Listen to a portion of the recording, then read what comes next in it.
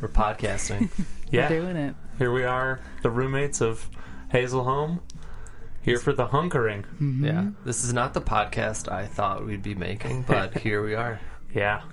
Yeah, we set up all this stuff for D&D, and it's just ready to go. And now that we're homebound, we figured we'd chat a little bit and, I don't know, make ourselves less bored, really. Pass the time. Should we talk about the coronavirus, or should we talk about everything else but the coronavirus? I feel like we have to at least acknowledge It's going to that leak it's the through. weirdness that is happening day to day for all of us. I think that's good. Yeah, it's like, at least for this first one, we can be like, okay, this is the scenario. Yeah.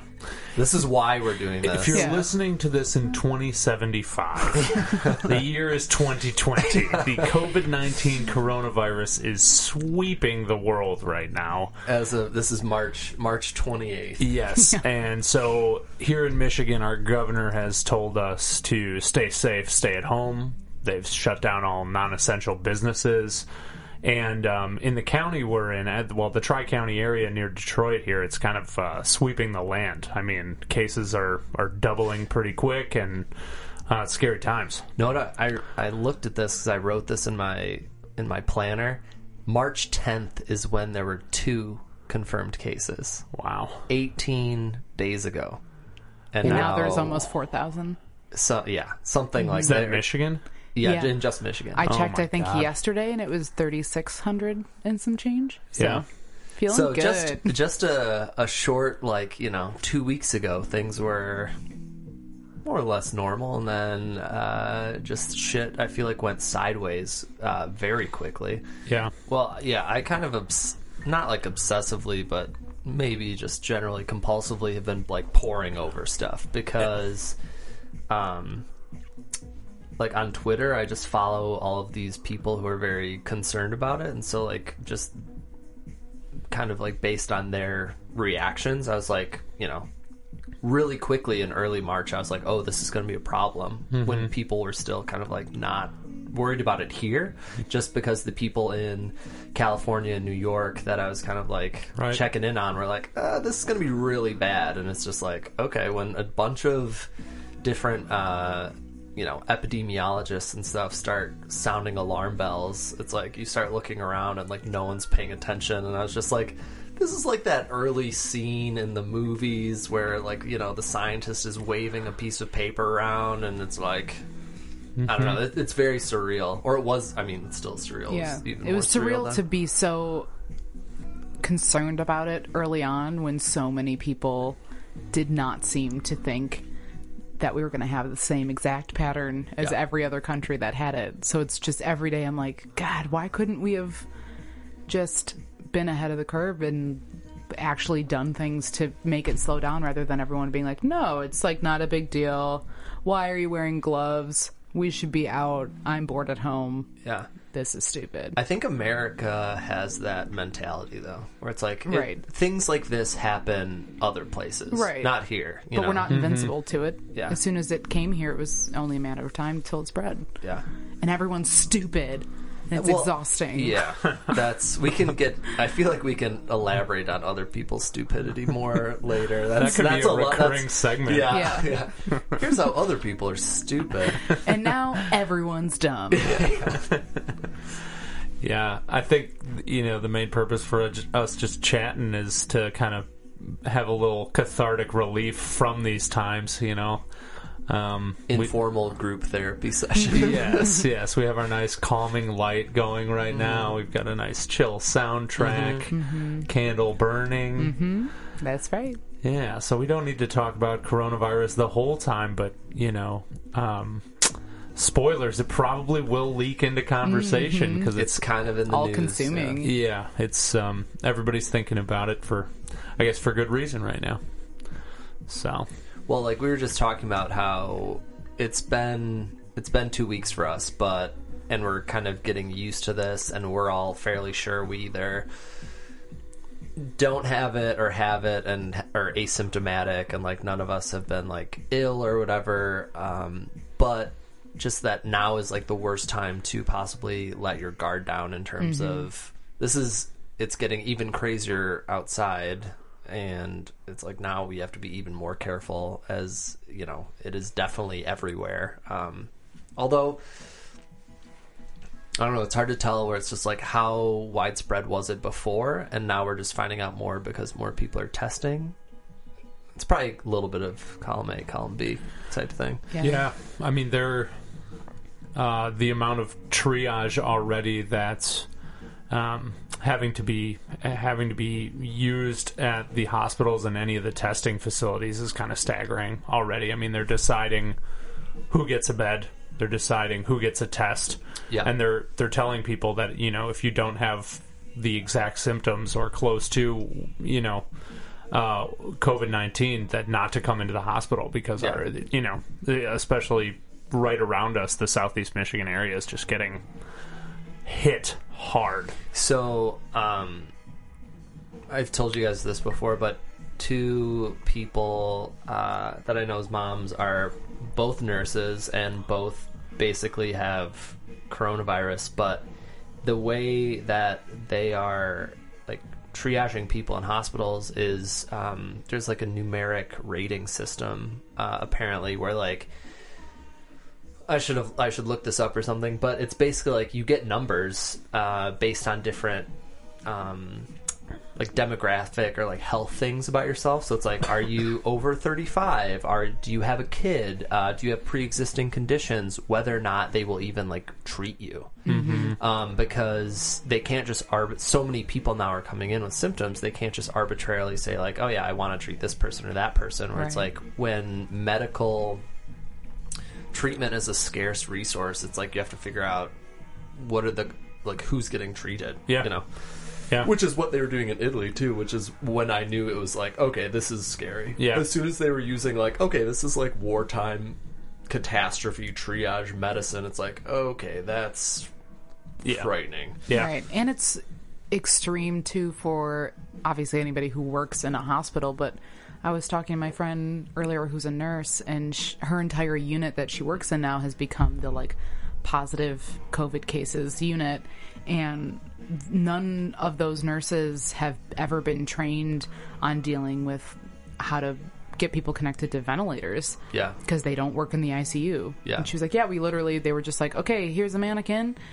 Here's how you shove this tube in the throat, and I guess this is how you take it out. Like, there's no, you know, they don't even have time to fully train people. And there's no other to deal option. with it. There's no other option, though, because even though they're not trained, they're still a hell of a lot more trained and capable than, like, we are or anyone else is. No, so they're like, very capable. It's just crazy to think that you're just all of a sudden thrown into, like, this whole other situation that you had no intention of being involved with. Yeah. You kind of just have to be at that point. Yeah. And hopefully it like goes without saying, but it's one of those things where it's just like healthcare workers, and we know a lot of them go through so much shit on a daily basis, and I feel like this is this is the most extreme test we've ever faced, but it's like they do not get enough credit for the work that they do. Yeah. Especially nurses, which are, I feel like, always kind of like undervalued when it comes to like in relation to like doctors or whatever. But the nurses that I know and that we know, obviously, it's like, you know, you're working 12+ hour shifts. You're extremely well educated, but you're also doing the grunt work in terms of like wiping people's asses and stuff like that with your, you know, nursing degree. And it's just like they're getting paid decently, but not well enough for the insane level of like job that they're doing. Yeah. Now it's just on steroids, you know. Yeah. And you know, the story, Allie, that you just told about, you know, basically doing mannequin training on ventilators, doesn't that seem like wartime tactics? Just like, we'll super glue it up and get moving. You've got to, you know. Yeah. Well, it's kind of like you just got to do it because there's no other option. You know, there's no time to be like, well, here's the training protocol. It's like, well, no, there's 4,000 people that need assistance right now in some capacity. Yeah, it's kind of just like everyone, no matter what your job is, you're scrambling to figure out how this affects your work. And earlier we were watching that Twitch live stream when they're raising money and they have all these artists coming in and performing, you know, acoustic sets through their computers, and what any a cool form idea. of What a cool idea. Yeah. I'm just for Stream Aid 2020. Right. I mean, that's how so many people are handling it, just trying to figure out, like, how to be a part of, like, helping at all, or, like, how to keep yourself busy or how to make money. I mean, it just, like, it's amazing to see how it affects every single industry so insanely, whether you are just not able to work from home, whether you are, and those weird adjustments that come along with it. But it's slightly comforting to see and talk to people in other states and in totally different ranging, kind of job fields that are all in the same boat. Yeah, I've heard this called a democratic virus, which is an interesting phrase. Yeah, because it's like everyone is affected, right? Fairly equally, or everyone has an equal chance of being affected. And just when you were saying that, I was thinking, like, we've had situations where our economy has taken hits before and has slowed down, where it's like, 2008, obviously, and then 9/11 and things like that. But it has never come to, and it's not like a screeching halt right now, but pretty much. Like, it's so many people, every, quote unquote, non-essential person is not working right now. And that has never happened before. Yeah. In our lifetime plus, No, I mean, Nick, you and I were talking about it the other day, but this is kind of the craziest pandemic since the Spanish flu, which no one alive... Oh, I'm sure there's a few people, but this is, for us and our parents' generation, like the absolute craziest thing, health threat that we, on a global scale, that we've seen. It's probably the most worldwide epidemic thing that has affected, every country, everyone like that, because, there's been SARS and MERS and Ebola and all these things, but compared to this, all those have been so much better contained, or somewhat like they were able to be contained in a different way. And nothing this widespread or like globally catastrophic has happened since then, as far as I know. I did see something on Twitter. There was a 102-year-old Italian woman who is alive for both of these things, and she I think had the coronavirus and survived, and there was like a picture of her with a cake or something on Twitter, and everyone was like, "Yeah, you go get that cake." It's like, yes, she does. Give That's this woman insane. as much cake as she wants. Please, God, get her some cake. Man, yeah. I understand why the elderly are grumpy. I'm starting to anyway. And you live through so much. You live through so many life events, world events, and you also just get to see how dumb the general populace is over and over again. I feel like it's got to grind you down. It's got to be hard to be a 102-year-old optimist. Yeah. Well, because the world events are never like positive, or they very few. It's like, it's like, man, I really want to live through something historic. Well, it's like, well, we got a whole bunch of horrific historic stuff. When's our moon landing gonna happen? It's like, I'm waiting on that. Elon Musk's Twitter account is the closest thing that we have to like living through a dang national treasure. I hope that we get to Mars or something awesome in order to counterbalance all the shit that we've had. I feel like since, not that like Y2K was a thing, but like since the year 2000, because that's just when I like start remembering these like more solid events. It hasn't been great. No, we've not a lot of.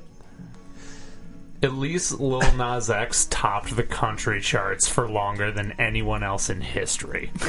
That's a positive. Really Remember all we've got. Gangnam Style, you guys? I will never forget. Lil Nas X, Elon Musk, the people that are kind of changing the game with the new technology is really fun to see in this age, this digital age. But as far as like politics and countries working together, it's hard to not see past that we're in a very long war and that we've had many hardships. Yeah. You know.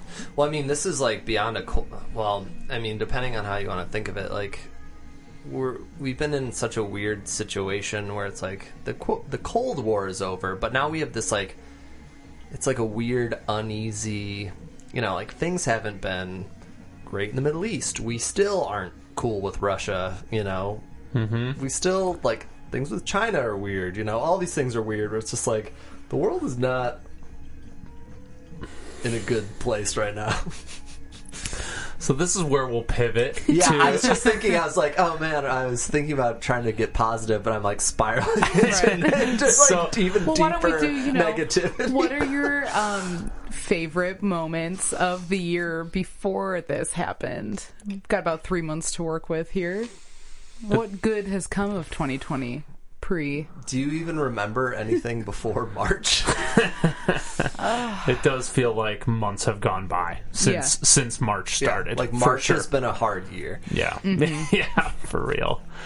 Yeah, well, I was going to ask the question, you know, what are some things since we have been on lockdown? I mean, this house, we've pretty much been just around each other for 2 weeks at this point, only going out for groceries. And are there any things that you feel like you've improved on, or that you've gotten some sort of new viewpoint on a hobby or a train of thought? Or, you know, what has coronavirus and isolation done for you that's positive, I guess is my question. Yeah, silver lining. Yeah.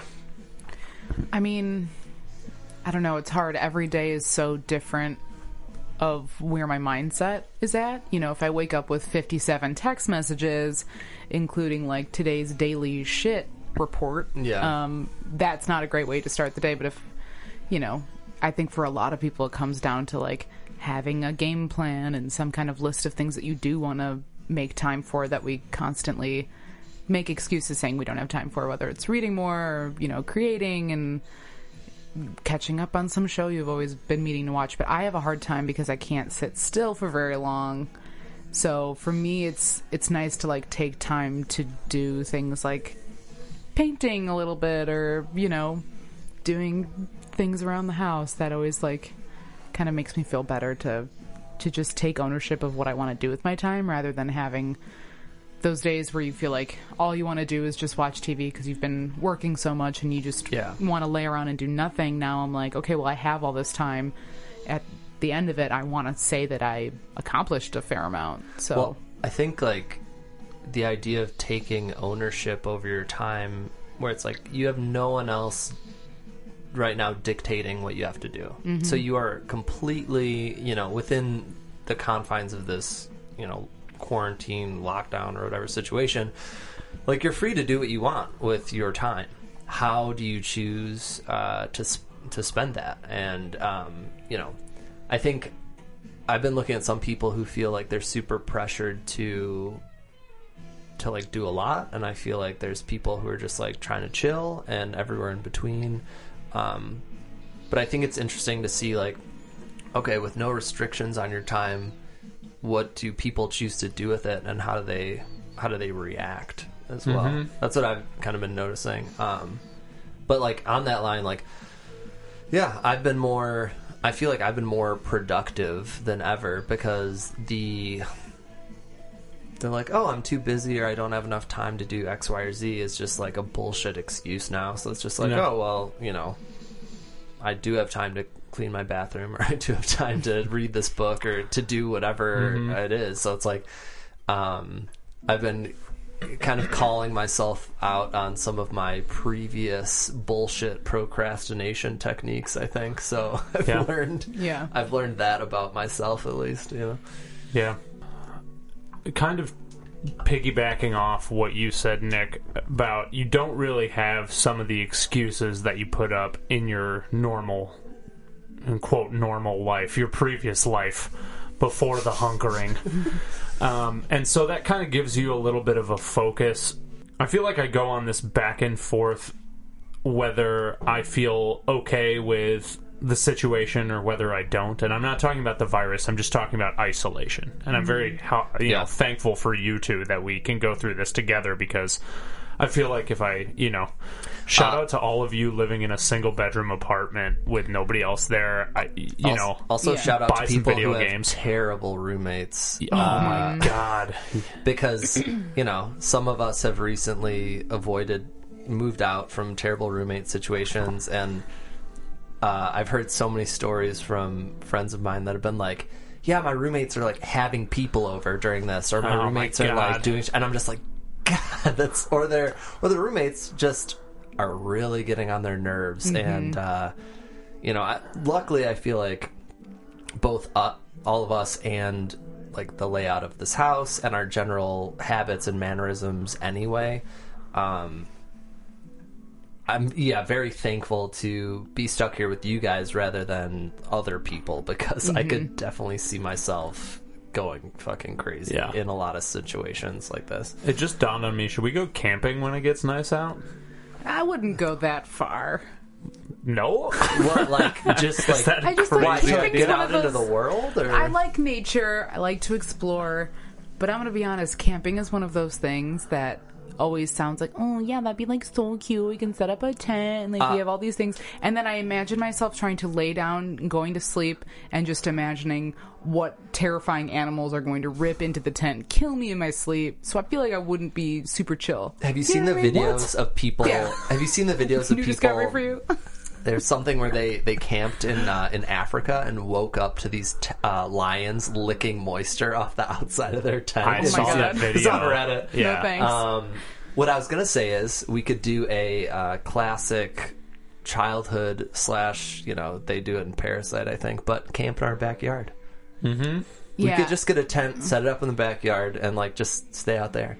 Mm-hmm. So it has the charm of being outside and camping, but the safety net of just being right next to the house at the same time. Yeah, I mean, I definitely, it'd be better if we had like a taller fence so people couldn't. We have a pretty active street, people walking and riding by and just That's being like, true. what the fuck are they doing? Yeah, that's true.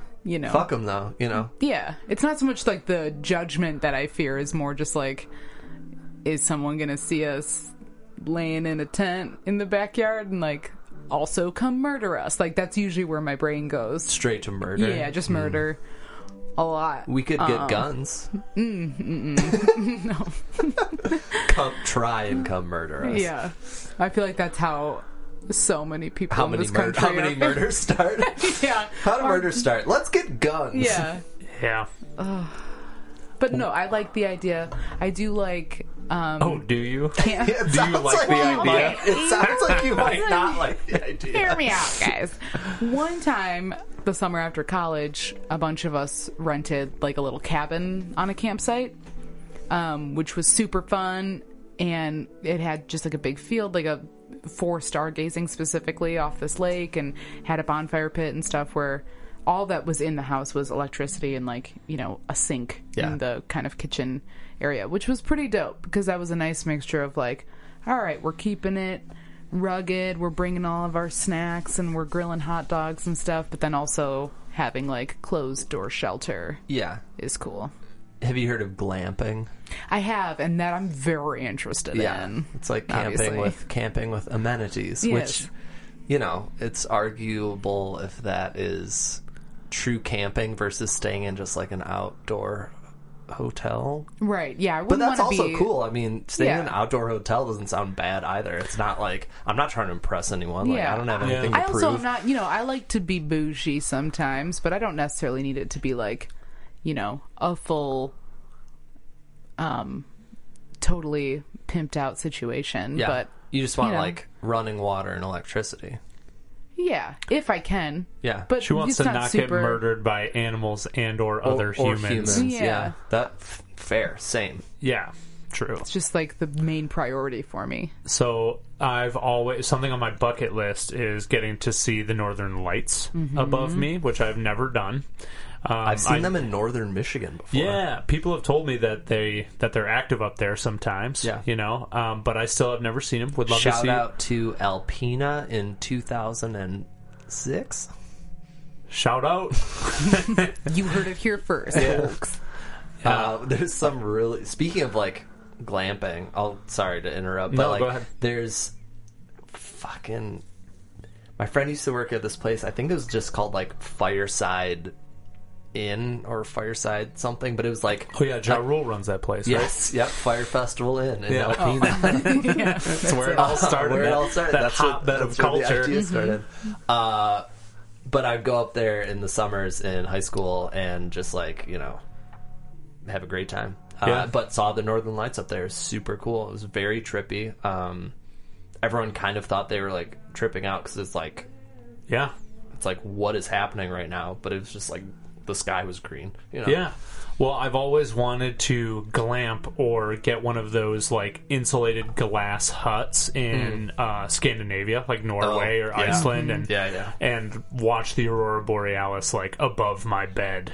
That's anyway. I plan on doing that within the next 5 years. Scandinavia is one of my like must go to destinations. Like, I want to go to Denmark, Norway. Like, I would love to. I know someone who did a study abroad in Copenhagen, and it just sounds like the coolest shit ever. So I would, I'd be down on that journey. Yeah. If we can ever travel internationally again, you know. Yeah, if the world's not closed, it'd be fun to make use of it. all those things. But yeah, that would be amazing. I would love to do that. I've been fascinated on an infrastructure level with Stockholm, Sweden for a long time, and like reading The Girl with the Dragon Tattoo in my formative teenage years definitely didn't hurt that. But I'd love to go see that part of the world, and you know. It was really cool. We went to Switzerland and Germany like 3 years ago now, 2017. Yeah. And got to see like where my people are from, and so it'd be very fun to go over to the Scandinavian part because I've always identified as like 10% Viking, being the the large man you look I am. the part. Yeah. My genetic tests, or my like 23andMe or whatever, apparently I'm very Northern European, which makes sense to me. But the thing that my only concern with that, coffee, love darkness and coffee, metal. The one thing I'm concerned about with that is absolutely falling in love with it and then being so sad that I don't live there all the time. Because when I got back from Europe, after I went, I had a huge depression, basically, because I was like, man, it is really cool there, or there's a lot of very cool parts about Europe, and just I kind of like fell in love and then was like pulled away. Yet to return, and it was just like this sense of loss or whatever. So, and I think that I would love, you know, the Scandinavian democratic socialist life so much, where I'd just be like, fuck, coming back here sucks ass. You know? So visually, everywhere in Europe is so much better than most places here too, because there's so much history. Well, because old architecture is just better. Yeah, I would argue. Well, stay tuned for episode 2, where we make Nick a mail-order husband for a Denmark Amazonian. If there are ever, in the next however many years, any thirsty Scandinavians for some reason looking for a husband, I will accept applications, I guess, for that. Well, one of the positive things that this isolation has brought to me is that, you know, really the only expenses are utilities on the house, food, and alcohol. I mean, we're not driving our cars very much, you know? I've been thinking about the idea of essential versus non-essential a lot, because, you know, people have been talking about non-essential work, but I'm also like, how much bullshit do we, one, do, and two, spend our money and time on that is so non-essential, where it's just like, oh, sure, like, we can get away fine. Everyone still is living without, you know, going to bars or going to these entertainment things. Like, no one's gonna die from lack of Coachella or, you know, South by Southwest or anything like that. Like, no one cares that people care that all these things are canceled, but at the same time, it's like life goes on at the same time. Like, none of these things are essential in any way. It's more of like an industry loss as opposed to like a physiological one. Yes. It is not necessary to maintain life, but on the Maslow's hierarchy of needs, it is very close to the top and not the bottom. Yeah. So I've been examining the bottom of the pyramid, where it's like, okay, what do I need to be a living human and like function normally, where it's like we have a roof, we have running water, we have electricity, we have a lot of things. Thank God we have the internet. And a podcast studio. Yeah, and for some reason, by happenstance, we have a podcast studio. But yeah, it's like you don't need that much. And so it's like, I think the problem is, I've been thinking a lot about like investing and saving money and stuff recently, and just the fact that most people, it's like when you have money, you just tend to spend it. And unless you're specifically saving for a purpose or allocating money to like do something with, it just kind of like, fizzles away. Or like for me it does. It's like, I got extra money, I won't think twice about going out to dinner when I don't really have to or something like that. But it's like, if I were to spend $50 to go out to dinner, if I were to squirrel that money away, and every time I wanted to go out to dinner for the next year, I instead put that money away towards our 2-week Scandinavian trip in 2022. That's what I'm saying. Like, you would get that money pretty quickly, and all it would take is like not going out to dinner. And I hate, like, in the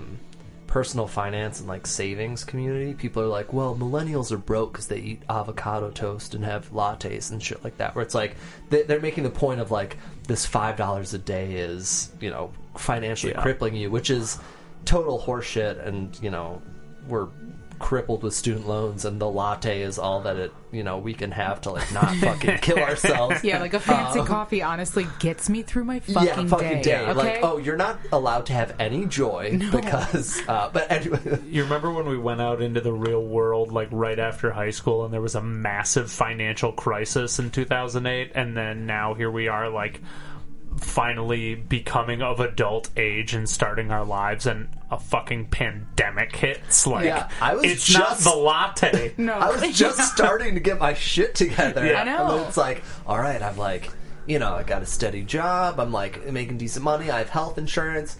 Boom! That shit is fucked. Like literally was just getting on the track of like, you know what? I'm sick of making excuses. I'm getting a gym membership.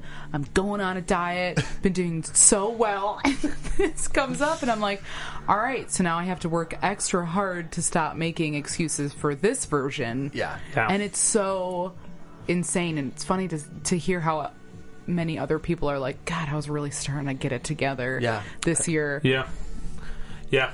I mean, for the listeners, we as a couple lost close to 50 pounds from the start. Give or take maybe a couple that have come back in the last week. I reintroduced a lot of carbs this week. Pre-Rona. Pre-Rona. Yeah.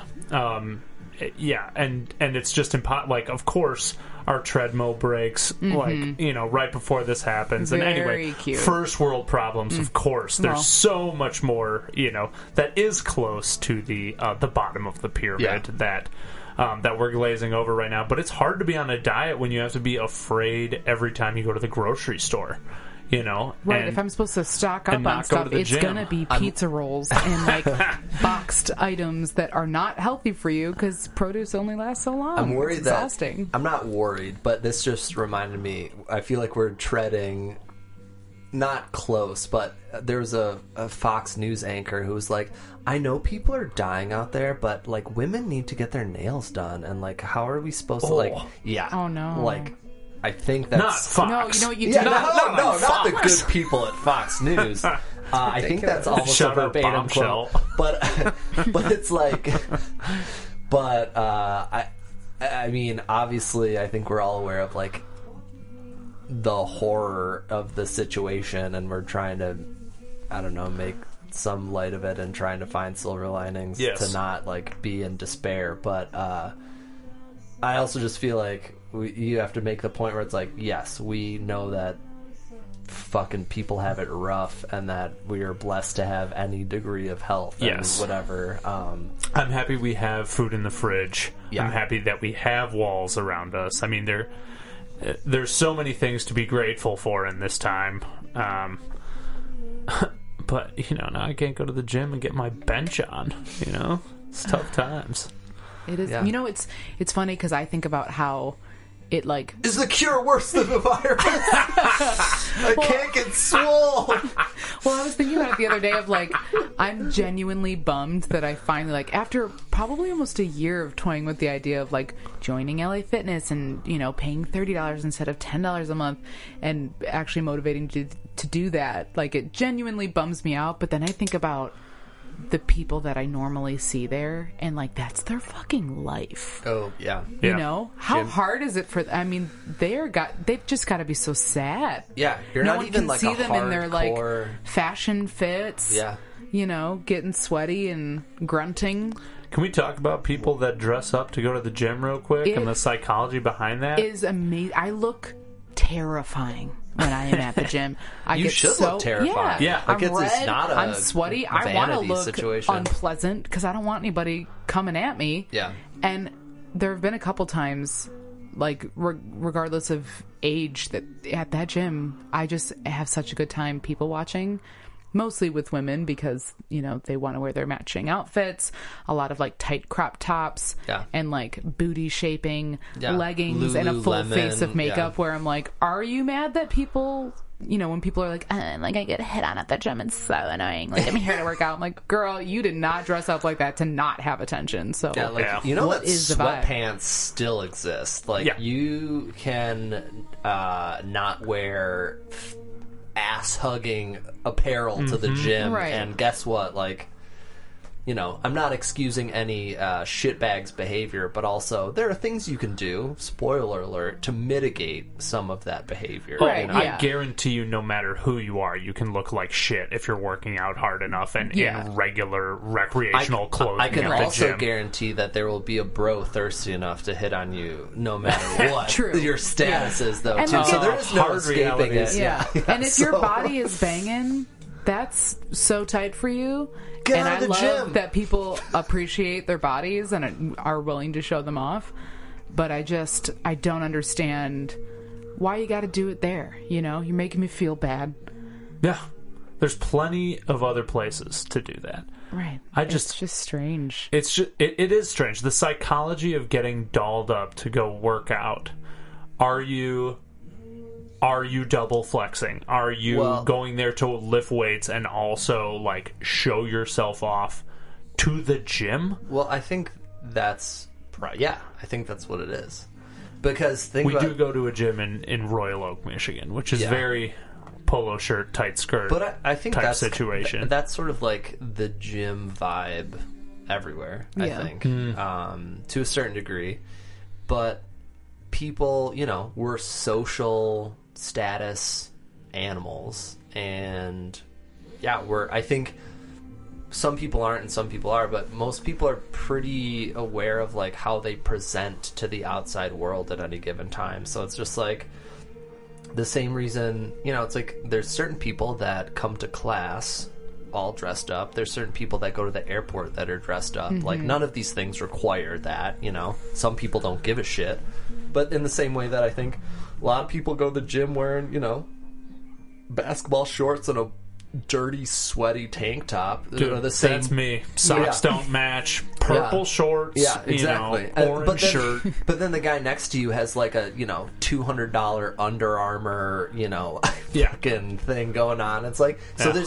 There's different ways, but depending on, I think, what your priorities are. Do you life. think that they're dressing up in isolation, or is it all social energy that they're seeping? Well, I think people are still getting themselves together at home if there's going to be any kind of, like, social media posts about it, because I mean, the amount of people that I keep seeing just on Instagram too, like, all very, and I do it too. If I make a bomb ass meal, I'm going to take a picture and show it off. I'm proud of my work, but I'm also not going to, like, get all dolled up and be like, oh yeah, this is just like what I'm doing today. Like, I did this just for me.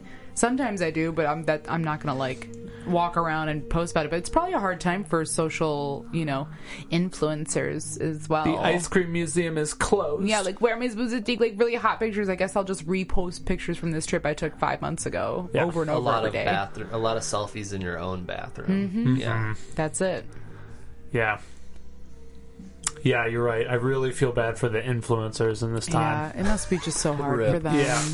Let's throw them some thoughts and prayers. It's just like looking back on the audio and us talking about the value of doctors and nurses in this time. And it's like, Speaking of there's non-essential, not good lighting for my ass in this bathroom. I mean, someone think of Kendall Jenner right now. Oh, Yeah. please. Like, she is suffering. Right. I mean, thoughts and prayers to Lord all knows those. where the cameramen have been. We can't have that around. How are we supposed to make our show? Well, that's why TikTok is thriving so much, which, listen up, gang, I just delved into that world, and I did think I liked it for a day, and now I very much hate it.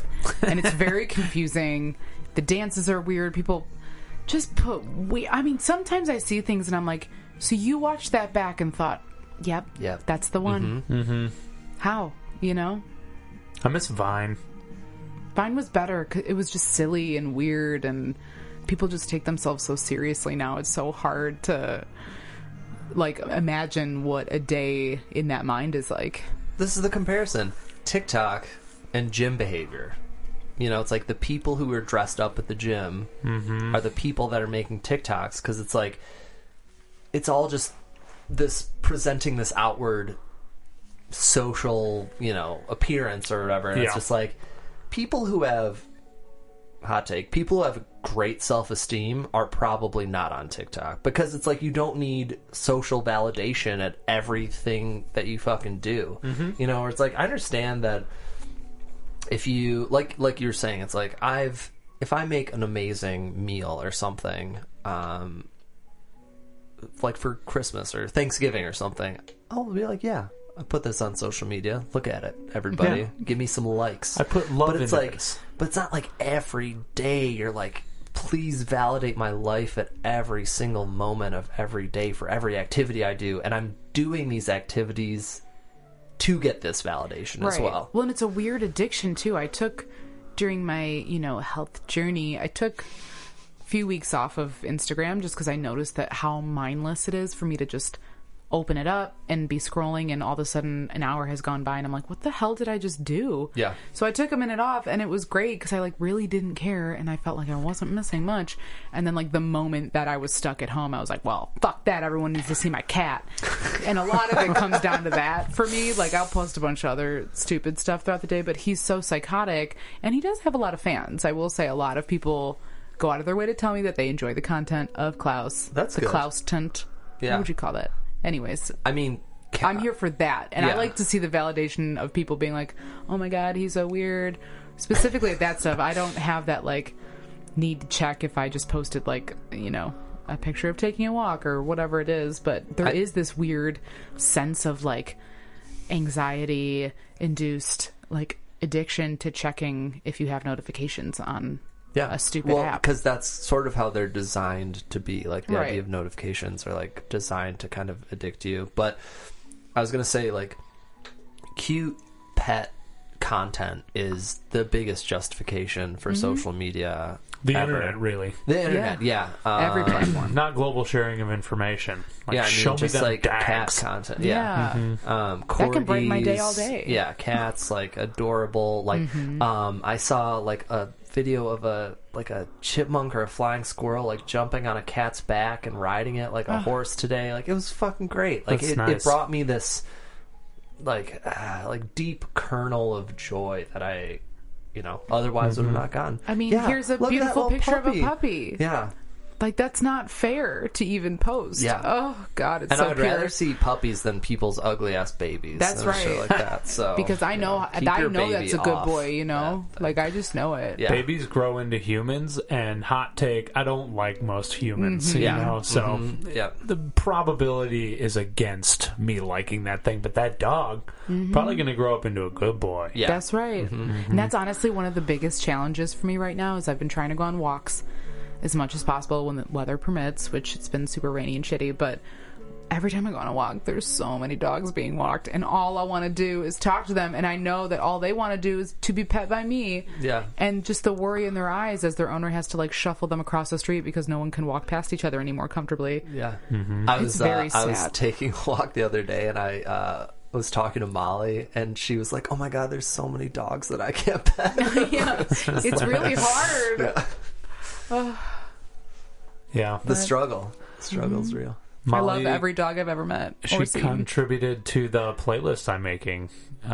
Oh, nice. I made a playlist called "Leave This On at Night" for my friends of my friends, the artists that aren't allowed, can't play any more live gigs, and so pretty much their revenue as far as music's concerned is completely halted, as it is with a ton of hospitality, entertainment, many industries right now. Gig workers are eligible for unemployment in the coronavirus, which That I think is fantastic. really cool. Yeah. That's that doesn't always happen that way. They In other situations. they made a point to do that because I think it was at least some fighting or some argument in Congress to be like, yeah, there's a lot of self-employed people, gig work people that are like their lives are shut down as well, and it's not just people that have full-time jobs or whatever that are suffering from this, like everyone is. So part-time people and gig workers, self-employed people are all now eligible under the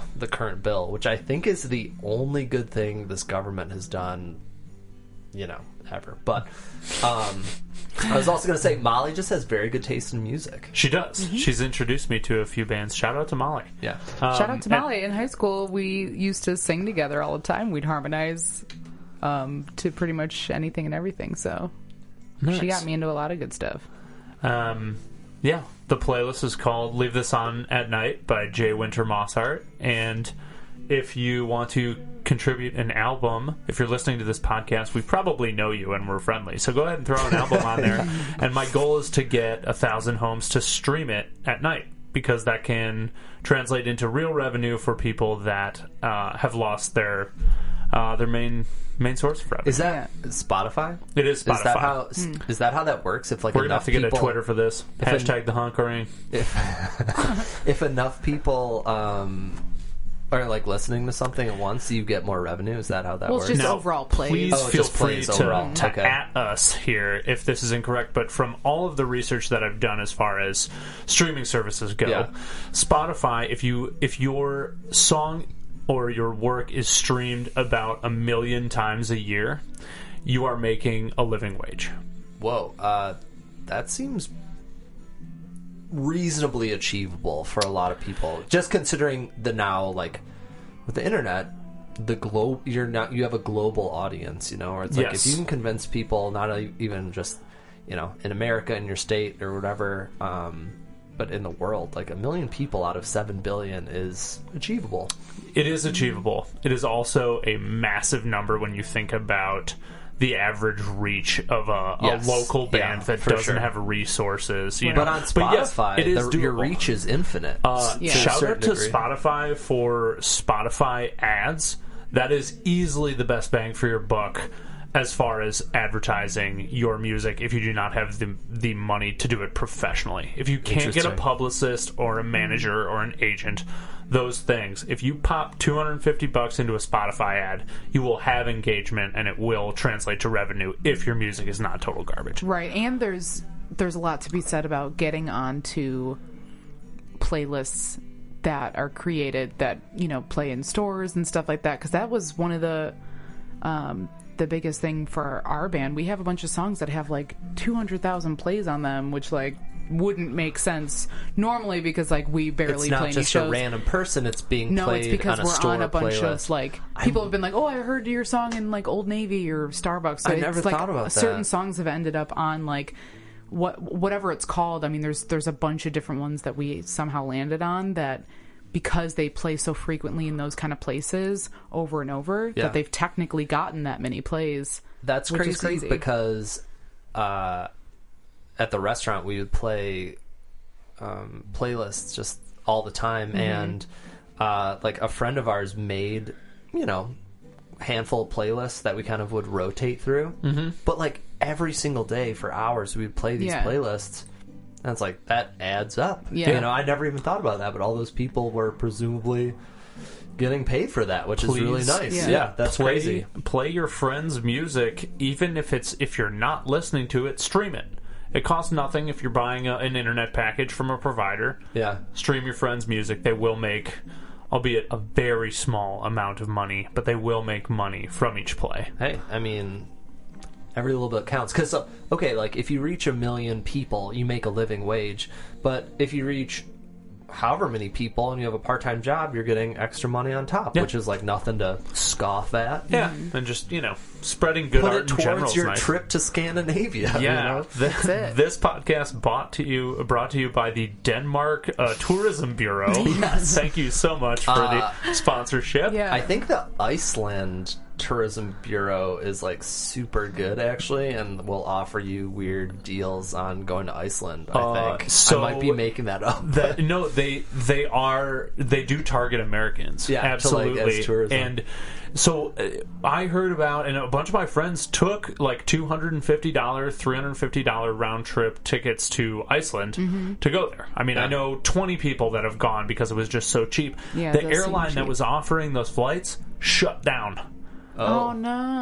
Because it was so cheap. Yes. Well, I mean, because- I'm sure there's more factors Yeah. than that, but you're offering $250 round trips to Iceland. Like, that's way below market value. Well, I would imagine that Iceland was like hooking it up, like offering them money to subsidize that in some way. Yeah.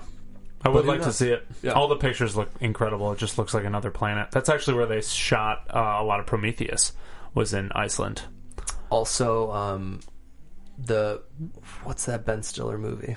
Yeah, The Secret Life of Walter Mitty. Walter Mitty. Yeah.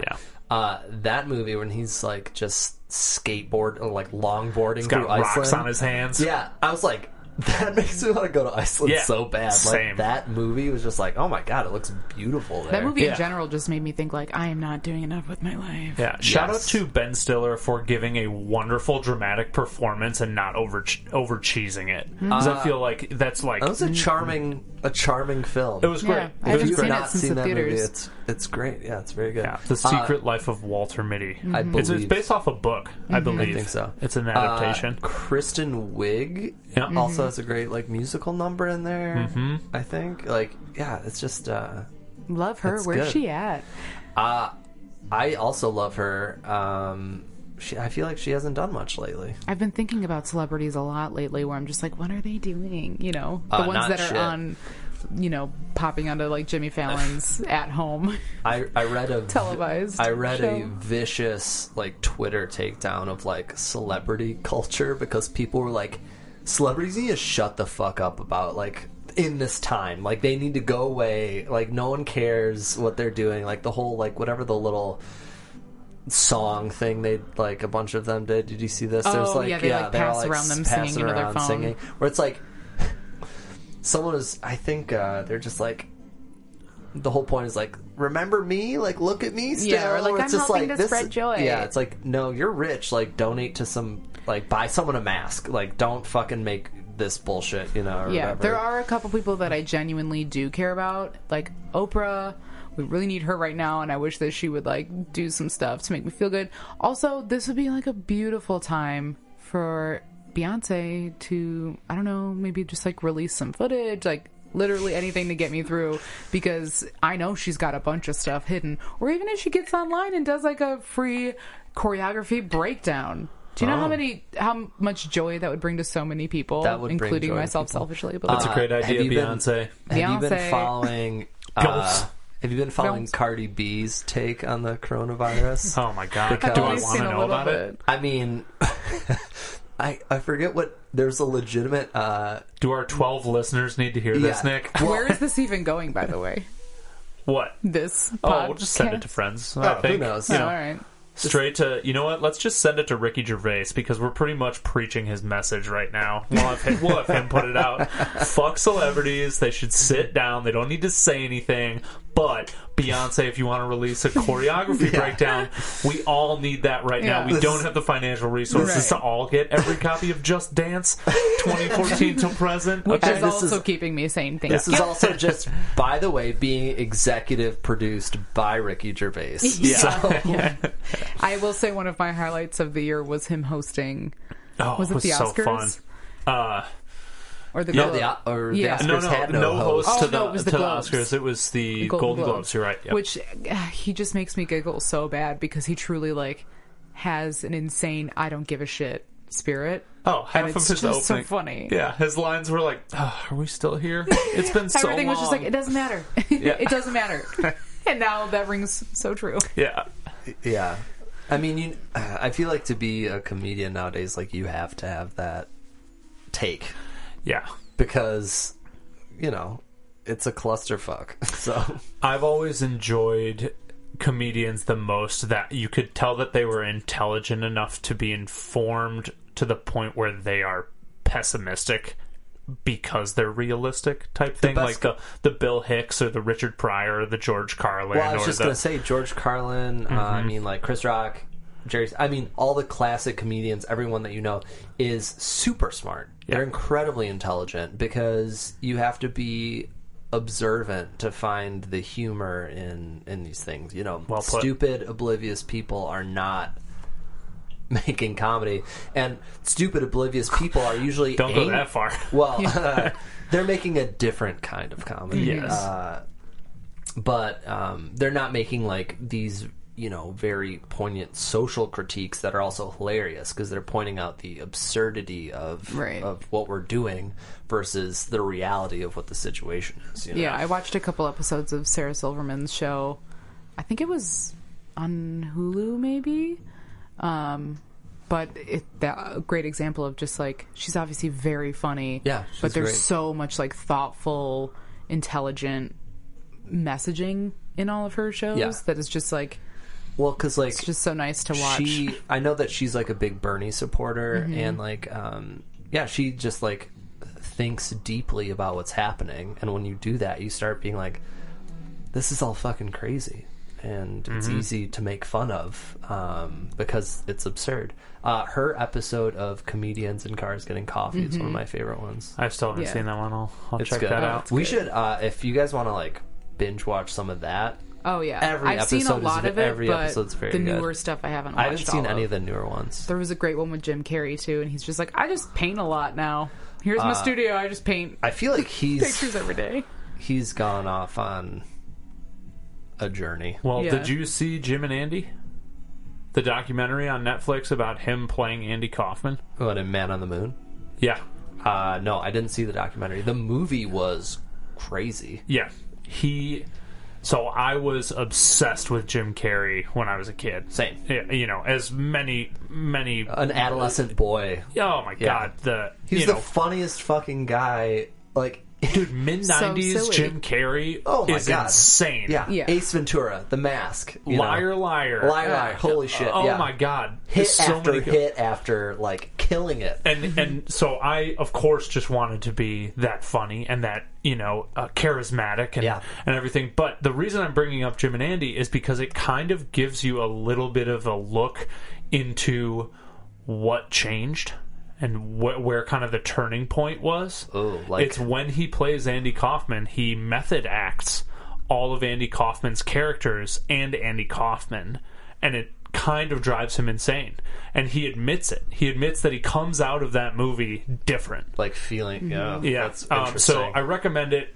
It is not an easy watch by any means. Him playing some of those characters was like a fucking nightmare for the directors and producers, and it's cringy at times. But if you loved Jim Carrey as a kid, watch that Andy on Kaufman Netflix. was cringy too. Like, so I mean, to make a serious movie about him would be challenging for that reason. I would imagine. So many comedians revere Andy Kaufman as like a god, like the best at that comedic art form. Because he was like unbound by any social or constraint or whatever. Dude, what, dude? You're gonna fight a bear? You're gonna wrestle a woman?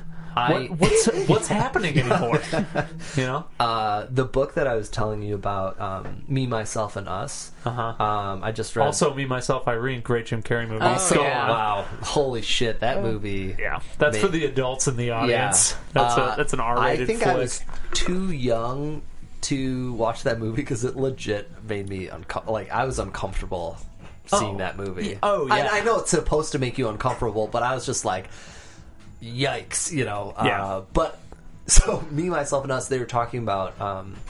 He talks about the psychology of creativity and how it's so often like, you know, creative people are oftentimes more likely to be depressed or emotional, or like, you know, you think about actors or musicians committing suicide, Heath Ledger, Robin Williams, people who have substance abuse problems, stuff like that, where like these, you usually don't make good art if your life is like the best. I completely agree with You that. know, or it's like, I'm a horrible songwriter because I'm not a genuinely unhappy person most of the time. Yeah. My lyrics are about sandwiches. Yeah. You know, whereas, you know, which is fine, but it's like that raw emotional bordering on breakdown or insanity that like the Amy Winehouse, the music that creates like music where you're like, oh shit, like that person's going through some real shit right now. that's why they call it painting. Shout out Always Sunny. But I completely agree with that. I think that pain and struggle can make for some of the best art. I don't think it's a necessary building block for art. It's not a prerequisite. It's too big of a world to cast that as a definite, but it does. You do think about things differently. I think the extremes of human emotion and experience make the best art, because like whimsy or like wonder and joy also produce amazing art. Where there's something I saw when I was in Arizona where it's just like this black room full of like dangling lights, where it like made you feel like you were in like a sea of these weird lights, and it was very disorienting. Where it was just like, it was beautiful art, but it wasn't, you know, horrific or like, you know, tragic or anything like that. So, but I think that really good art, I think the thing about tragic art is that what other way in society are you free to like expose your sadness in a way like that, where it's like being sad or being depressed it's becoming more accepted for people to talk about, but especially like in, you know, elder days, it was very not appropriate to be like, hey, I'm not feeling great right now. But like the blues and all these sad songs, it's like that's where people express that. And then I think people were attracted to art like that because it spoke to something in them that they couldn't express on their own. Yeah. So it's like, hey, I love the blues because I feel for this guy, I empathize with this guy's sadness, and I feel that sadness, but, you know, I can't go out and sing the blues because I can't go complain to, you know, whoever about my problems. But so you take this solace in someone else, like feeling a level of sadness that you're feeling or whatever. Yeah. We're talking about sadness. Well, I just stepped out to use the restroom. Yeah, whoa, it's spiraling again.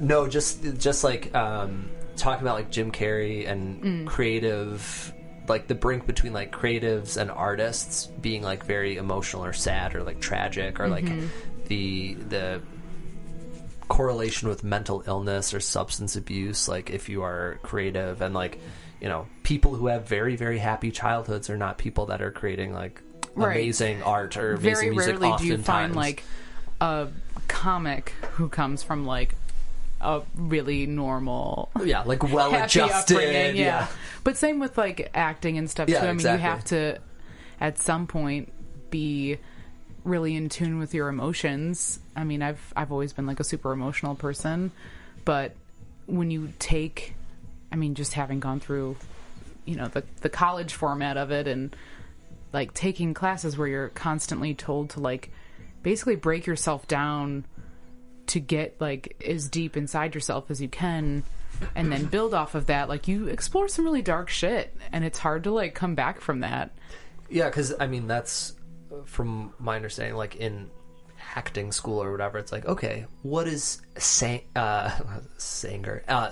and anger to you? You know, where it's like explore the saddest time in your life, Right. or explore when you've been most angry, and then recreate that Right, in a it's- convincing way. yeah. I don't think you can. I mean, unless you're a complete sociopath, like I don't think you can fake that. Like you are actually you're actually feeling that anger. I don't think you're acting that anger. I think you are. Well, for some people, yeah. Some people you Yeah. are, but I think good actors, you are drawing that out of yourself and recreating it in a convincing way in a different scenario. But you Yeah. are, I think, nonetheless, in some degree, like feeling it, or at least approximating that feeling to like. Sometimes like a scary ass degree, you know? Yeah, I mean, there's different, methods and whatever that people go through and different like techniques or whatever. But at the end of the day, yeah, if you're doing it truthfully, it's coming from a personal place. I mean, you can be a character so much that you want to, but it's always going to come from your personal experiences of how you deal with certain situations. And I had a directing class where we had a few series of classes where certain people were going to kind of, I guess, present that day. And the idea was that you had to get up in front of the whole class and share a really difficult story that you've either only told like a couple people or like you've never told anyone. And the idea of the exercise was, as a director, to watch someone tell their truth when it's really difficult, or, the way that somebody... This is like more like technical, I guess. But if you're watching somebody tell a story that's like really difficult for them to share, there's a lot of nuance in that. Or if, the idea of somebody like holding back tears rather than just like, and now I'm sad and I'm crying. Yeah, There's so it's much like this more subtle emotional. Yeah. But also, that's kind of not fucked up, but it's crazy in a certain way because it's like manipulating your own emotions. Right. And it was a weird, like, okay, everybody just get up and tell a really sad story about Which is yourself, like, guess which gets what? weird real quick. Yeah, because it's like, guess the only other place you do that is therapy. Right.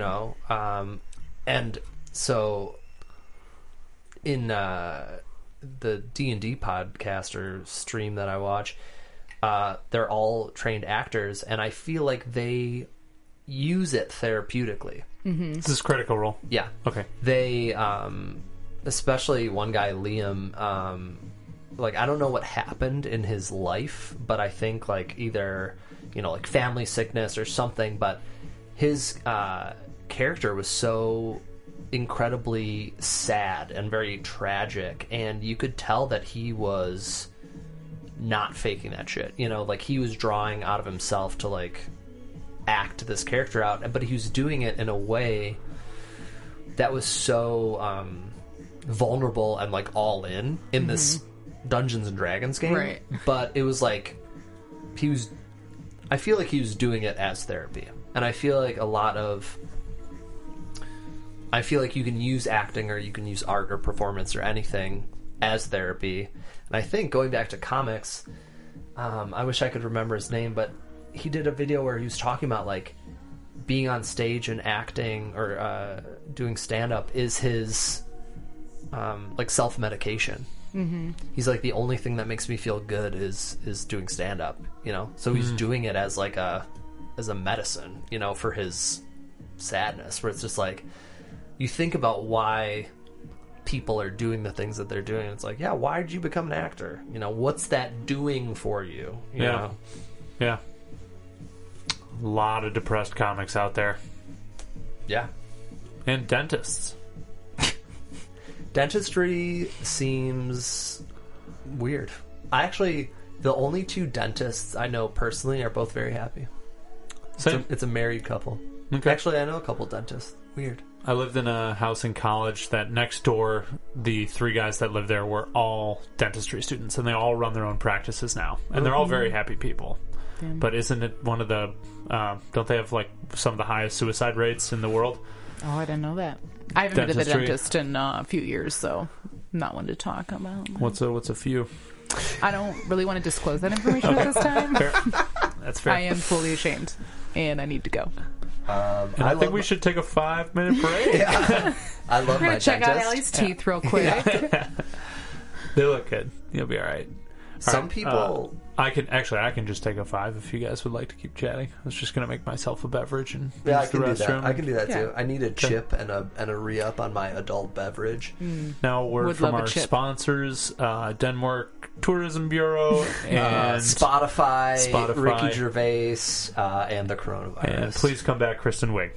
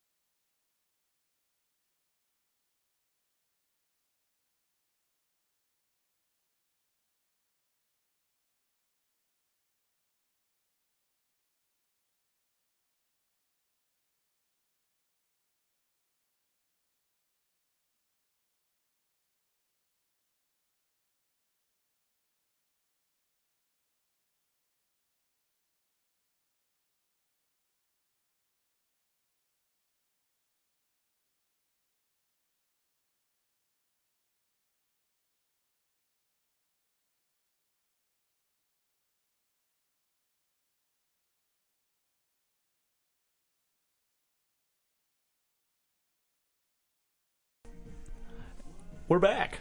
Yeah.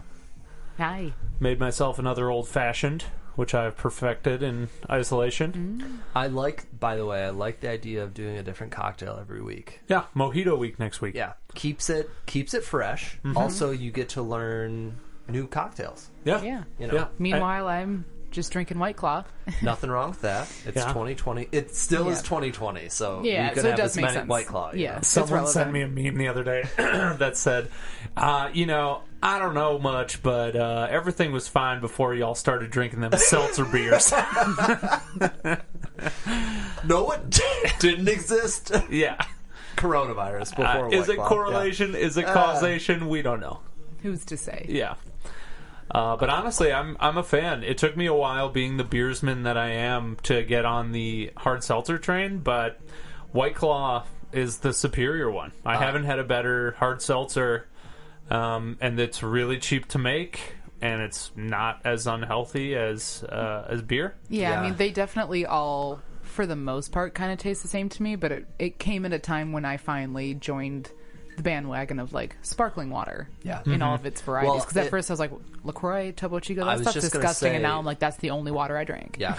Well, the wave of like LaCroix happening was a big thing, and I think Amazing. people were putting booze in LaCroix anyway, and Yeah. then Still do. some goddamn genius was like, "Hey, my friends." We can brew this. My friend Dave came up with the idea of Britzers, bro spritzers, but like years ago, and has been pushing it. And then when White Claw happened, he was like, "God damn it!" because he was so mad that they apparently like took his idea. But Chase your dreams, guys. yeah, Chase your dreams. that's it's never too late or Yeah. never too early. I will say that there's been a delightful response to the hard seltzer community from the beer community, where a lot of breweries are making like very sessionable IPAs and just kind of like re-recipeing heavier beers to be light beers. Lighthearted is a lovely example of that. I feel like the days of the heavy beer, I mean, for a lot of people are over because The it's bubble like, has popped for sure. Yeah, because it was a novelty for a while, but I've always, this about me, I've always hated like triple caramel barrel aged, stouts or whatever, because you're drinking like a little snifter full of syrupy gasoline, where it's like, this really isn't great, and like I want to call people out who are like, this beer is excellent. I'm like, nah, it's just like syrup. Like, it's not good. I mean, I think we disagree on this to a certain extent. Well, I mean, okay, there's... which is great. We can talk about it. There's some value in beers like that. When I'm trying to drink beers... Well, you are not a craft as- beersman. You've got a Miller so- Lite. So I Hate. Just say. I like craft beer, but I think I have a minor hop allergy. And when I'm drinking beers, my problem is that I can drink indefinitely. Like, I can drink a lot. And if I start drinking shit that is super high alcohol or very sugary or very hoppy, the next day I will, getting old, I'll feel like I'm gonna die. It's not very Scandinavian of you, Nick.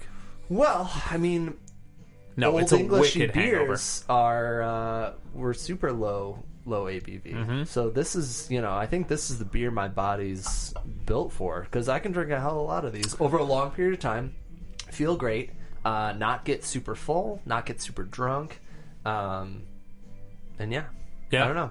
That's what I am looking for from a beer. So are most people. Yeah. Number one selling beer on the planet is Bud Light. Yeah, Sessionable, yeah. Not gonna say it's clean, but yeah. know. But like if Guinness were cheaper, or if I like a nice dry oatmeal stout or something like that. I like anything with the nitro, creaminess. I'm all about the nitro. But it's it's just like they're a a little step bit up. pricier. Yeah, anything nitro. I've only had 1 or 2 nitro yellow beers. Yeah. Love those. Yeah. I wish they did that more. It works well with certain styles. I will say that I prefer most hoppy, bitter beers, non-nitro. There are some exceptions to that rule, but I think the CO2 works well with that bitterness. But anything dark that I've had could be improved with nitro. It is more expensive though, and a little bit harder to manage, so I can understand why a lot of establishments don't get into it. It's just it's a little bit more of a learning curve, but I hope it becomes a new standard. But it's a nice option because for me, beer, the biggest problem is just the heaviness with the carbonation. If a This really stout messes bar me up. opened up that had 8 nitro taps, that place would be packed. Oh, and I I'd would be go here there. for Listen it. up, Detroit. Actually, Oak Park, Michigan, you guys just got the ability to have alcohol vending establishments. You could have stores there, but there couldn't be bars or breweries before 6 months ago. What? Oak Park Yeah. couldn't have a bar? Yeah, it was semi-dry city, and they just Whoa. passed the ordinance to have them. That's why there are literally 3 breweries opening up or trying to in the midst of all of this I did in not Oak know Park. that. Interesting. Yeah, so Nitro Stout Bar, we're here for it. Yeah, we it'd be might. tight. Detroit might not be ready for a perfume cocktail bar yet, but we are ready, dude. There are some hairy big boy Midwestern men that would sit at your stout bar for hours every day.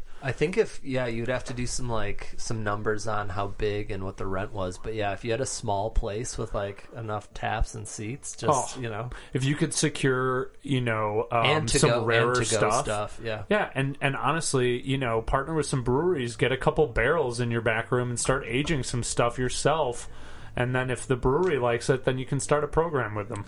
We probably really good idea. We probably know the right people to do that. Yeah. in a certain capacity. That God, could be stout fun. bar. Ooh, with a waffle. Yeah, shit. That's a great idea. You could market your own syrup. Man, yeah, that'd be great. It's an easy way for me to get diabetes in 500 Oh pounds. my god, a strawberry or like a strawberry Guinness syrup. Ooh. Oh, dude, we got all the time in the world.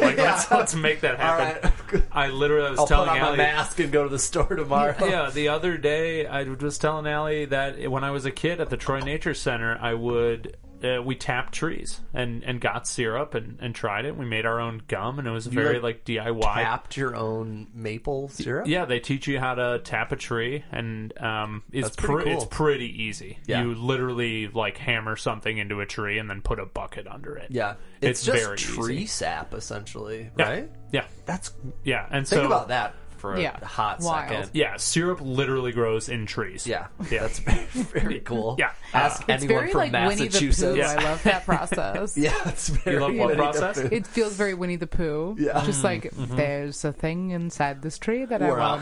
want. We're out in the forest, and I've got a bucket for some reason. I'm wearing a red tank top, and Yeah. we're hitting trees. I'm pantsless and I'm ready for syrup. We're watching Tiger King. Yeah. Getting syrup. Yeah. Hates syrup is Carol Baskin. Yeah. I don't know why she wants to stop us from so wholesome. Man, what a wild show. We're not done yet. We're on episode 5 of 7, I think. And so we won't spoil, but everyone, I'm sure, on your social media feeds is telling you to watch it. But if you don't mind a little bit of trash reality TV, it's more of like a trash reality, like just a documentary. It's not really reality TV. It's like a weird mix between the two. Did I send you guys the tweet where it's like, it's like one of those conversational meme tweets where it's just like, hey, you bored? It's like, yeah, man, I'm so bored. Well, it's like, what do you know about tigers? Nothing. Why? Buckle up, you fuckstick. I've got a fucking show for you, like Netflix talking to you. Oh, man. Where it's just true. like, yes, who knew that they needed this? Yeah. Yeah, Who truly. knew that some guy down in fucking Florida or wherever has been producing this for the last 5 years, and during one of the most trying times in history chooses to release it now? Yeah. Yeah, I love that streaming services and kind of different media outlets are adapting effectively to this pandemic. Oh, and it's like a dream Frozen 2 came for out them. early. Yeah. Onward came out like Animal a Crossing. month after it came out in theaters because they had to adapt. God bless the Netflix executive who was like, you know what? They need Tiger King right now. Like, we need Frozen 2. Someone hit a hammer against some glass and pulled out the Tiger King tapes. Yeah, in case of emergency. Okay. Release Joe Exotic. Yeah. They had to like simultaneously like turn 2 keys to like unlock the vault that Tiger King Leopard printed keys. Yeah. Lord. Yeah, that's a wild ride. Yeah. Yeah, it's interesting. We haven't been watching as much TV as we normally do, and we kind of touched on this earlier, but, we could be super lazy and just watch TV the entire time, but like you said, Nick, our excuses for not doing things are gone, and we're not necessarily, working as much, or it's in a new type of setting. Like, I'm still working from home. You guys are not, so it's just like, it's very different, and I would think that we'd be binge watching the hell out of TV, but And that some hasn't people been our are. reaction. Yeah, it seems like a lot of people are doing that, but I just have such a hard time with it. Unless I'm like not physically feeling well, those are the days that I'm like, okay, that's fine. Or even this morning for a while, like laying on the couch and watching You TV can is fine, watch too much TV, and you can binge yourself out as well. Not that I think we've done. We haven't done that, but I know a lot of people can do that. Where it's like at a certain point, you're like, man, all right. Presumably, I've been watching Netflix for 48 hours. Like, now what? It's like everyone needs some novelty, and I think, when your day is broken up forcibly by work, jumping from work to Netflix is very easy, but it's like if you're just stuck in one mode, it's like, okay, what am I going to do that isn't consuming some media or whatever in my free time that isn't work? Now that third of your day, that 8 hours of your day isn't taken up. Truly. Like, what are you doing? Yeah, it's been a great time for little projects. I hope people are improving their houses, and we raked some leaves the other day. We Ran found up out of some bags. pictures. Yeah, we got to get some more bags, but we did find that the leaf pickup starts April 1st, so we can get rid of the bags soon. But yeah, it's the been content that people want to hear about. Yeah. nice. Hey, yeah, absolutely. We're going to be talking a lot about landscaping in our yard. This could be, speaking of that, this could be the year that we actually like plant stuff. Oh yeah, I have a lot of big plans. Gardening. Yeah. For cleaning up a bunch of weird areas. I mean, that whole side of the house, there's just a bunch of nonsense. And we might as well, make it the land we can live off of, Yeah. Grow some vegetables and some herbs and shit. Yeah, Be real pure. I'm all for it. I love a backyard grown tomato. Mm-hmm. Like, I love a holy tomato, shit. love a basil. Yeah. I'm here Basil for grows. it. I mean, my dad planted like a sprig of basil 5 years ago in his yard, and it turned into like a weed and just overwhelms everything, and it's awesome. Yeah. Like it's just everywhere now. You can never have too much basil. Yeah, Yeah, it's great. It smells Yeah. awesome. And it's like My mom did the same thing a couple Yeah. years ago. mint and basil. I'll plant some hops this year.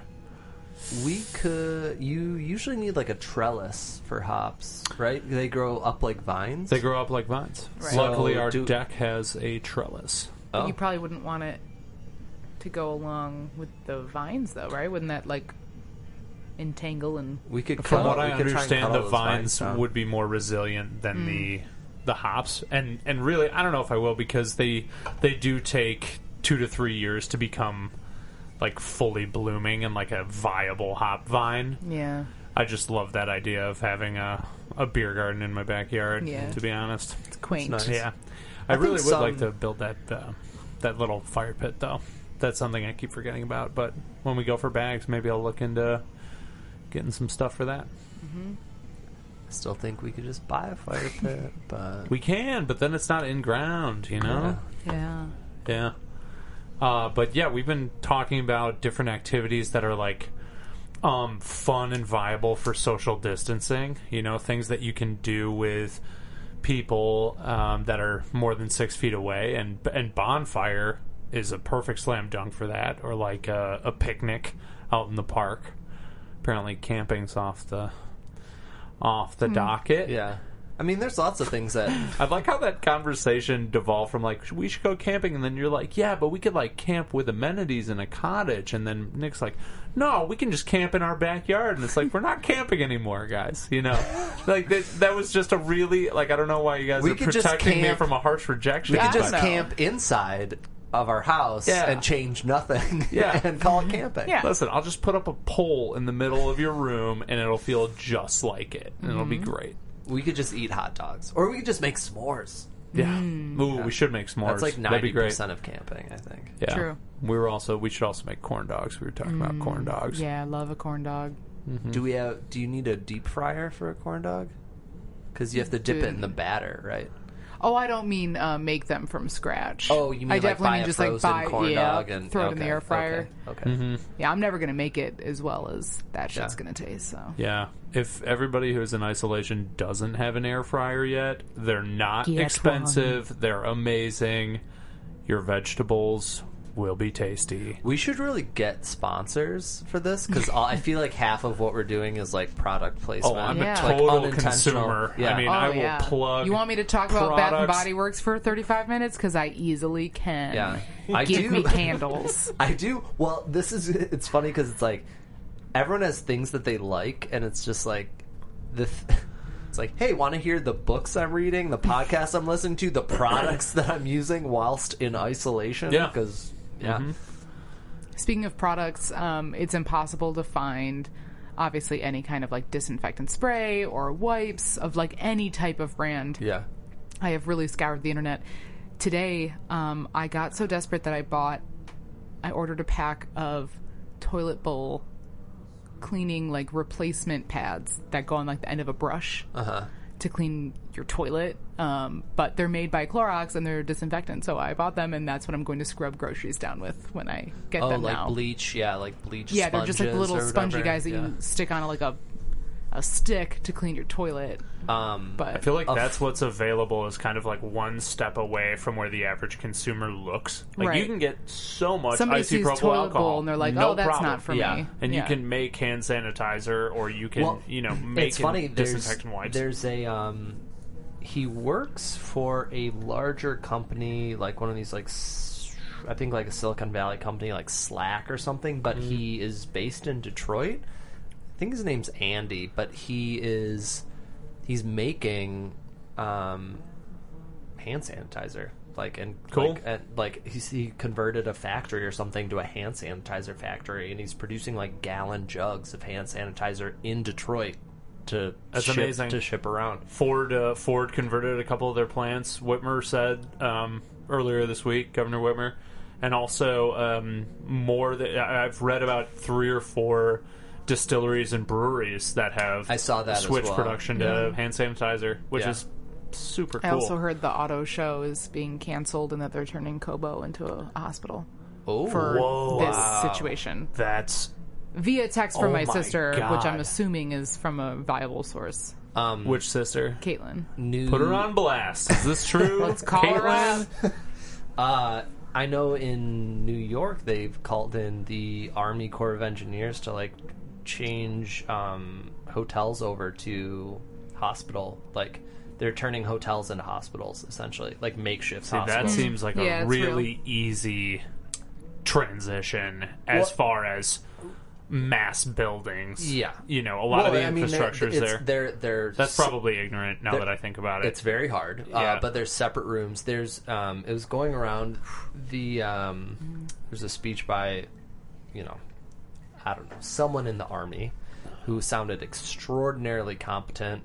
Was just like, hey, this is what we're gonna do. We've got a plan set up. We've got like the schematics. Anyone can take this. You apply this to whatever hotel, you know, you make these tweaks, you blah, blah, like put this up, you set up a nurse station in the hallway, boom, boom, boom. Wow. We're already doing it here, here, here. It was like so refreshing, at least for someone in the Army, to be like, hey, I'm extremely competent and in control and providing some level of clear leadership for everyone. Yeah. What's that like? Yeah. Jesus. So yeah, some people are still like, despite some people's best efforts, there are segments of the government that are doing incredibly good jobs at, you know, handling this situation as best they can. Yeah. I mean, leave it to the military to completely change over a space to a medical or different purpose. Like, they have to do that all over the country all the time. Yeah. You know? Well, my dad was in the Army Corps of Engineers in Vietnam, but I forget that. Yeah, what he was stationed in Okinawa, in Japan, and what he did was basically like build bridges and like build schematics and stuff like that. So it's like the Army Corps of Engineers is doing crazy stuff, and my former roommate Rachel is in the Army Corps of Engineers, and she does work all over the country, you know, and is doing cool stuff all the time. Yeah, has she been called into? Maybe we can't talk about it. Yeah, I don't know. Well, I don't know, and but I imagine that, you know, I think this is probably like an all hands on deck moment for the country, and you know, she, like, you know, where it's like other things like, oh, a bridge, or like everything else has second fiddle right now compared to dealing with this. So I imagine like people are being called in from all over the country to do what they can in terms of making these transitions happen. Because, not to get like super back into coronavirus, but it's like the biggest issue that we're facing is the, like, you know, the whole point of the curve is like to keep that curve under the flat line of the hospital capacity. Yeah. So it's like that is something it's very hard to move that line. So it's like even if they add X amount of hospital beds, you know, it creeps that line up a little bit with this huge curve of potentially millions of people, which is impossible. There's no way we can help that many people. Yeah. Or treat that many people, rather. So it's been a really interesting concept to think about, where we have to band together while staying separate. You know what I mean? Like, it's a wonderful time for unity for our country, or, you know, the entire world. You know, you hope that everyone's sharing resources and information to help, you know, stifle the progress. But nothing brings people together like a common enemy. Yeah. Yeah. And this is something that, like, you know, everyone can rally together against, you know.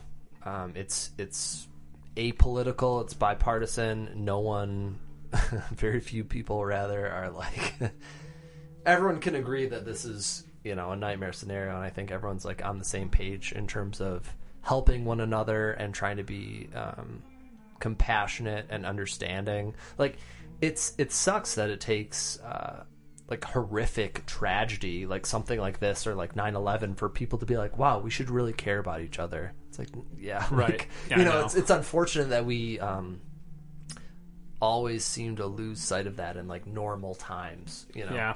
Yeah, I know. But it is like, going back to the silver lining thing, I've seen a lot of tweets from people working in grocery stores and hospitals and being like, people have just been like so nice and understanding, and a lot of the people that get treated like shit are people that are doing really important work and like saving our asses right now. So I think they're finally being treated properly, but and hopefully they will be hopefully people will remember this, at least within our generation's memory bank. I was just reading an article about generations have different perceptions of memory. So it's like the people who lived through the Great Depression behave differently than people who were born in the 50s, and things like that. So it's like, because they don't remember, they were never exposed to that. But it's like, hopefully this generation of people, if good comes out of this, will remember this situation, and we will think differently.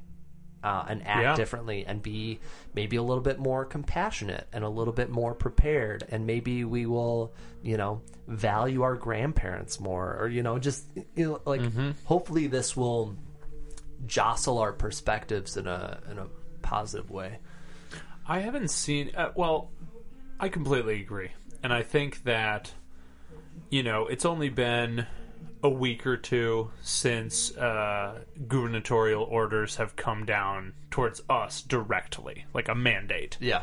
But I have to think that if this lasts another even month, that everyone who's experienced it will think a little bit differently and will be changed by what's happening around the world right now. Yeah, I mean, I'd like to think so. There are still people, who work at grocery stores and stuff. At least it may have gotten a little bit better, hopefully, in the last week or so. But, people sharing stories of customers coming in and just being fucking awful to them, or people stabbing each other to get cases of water at Costco, where it's like, okay, you don't need water. I think you're misunderstanding what it is that you need to be stocking up on. The whole point is to not be at the store every day with a ton of people. Yeah. Even now, grocery stores. And this is where some clear leadership would help in terms of hey, everyone, the water's going to be fine. Groceries are going to be fine. Toilet paper is not a thing you need to be hoarding right now. You do not need to be hurting one another for these things. These are the supply chains that are fine. It's just don't interact with each other. It's but I feel like there's been a lot of misinformation and confusion and stuff like that is making people behave in these kind of crazy ways, because when people, when the power goes out, or when shit goes sideways, people lose it pretty quickly. There's a very thin layer of society that protects us from, I think, going a little crazy, Yeah, it's just interesting how people handle it in that regard of what they think is important that they need to get. And also, at this point, pretty much everyone in our area has been pretty much on lockdown for a week at least, if not more. And the fact that, Saturdays, I've had multiple people say oh yeah, so-and-so went to the store or whatever, and that it's all completely packed still. And I'm like, you guys, stop all going to the store on the weekends. You're still exposing yourself to all these people. It's just the bare minimum of the idea of what you're supposed to do with social distancing. People don't even understand.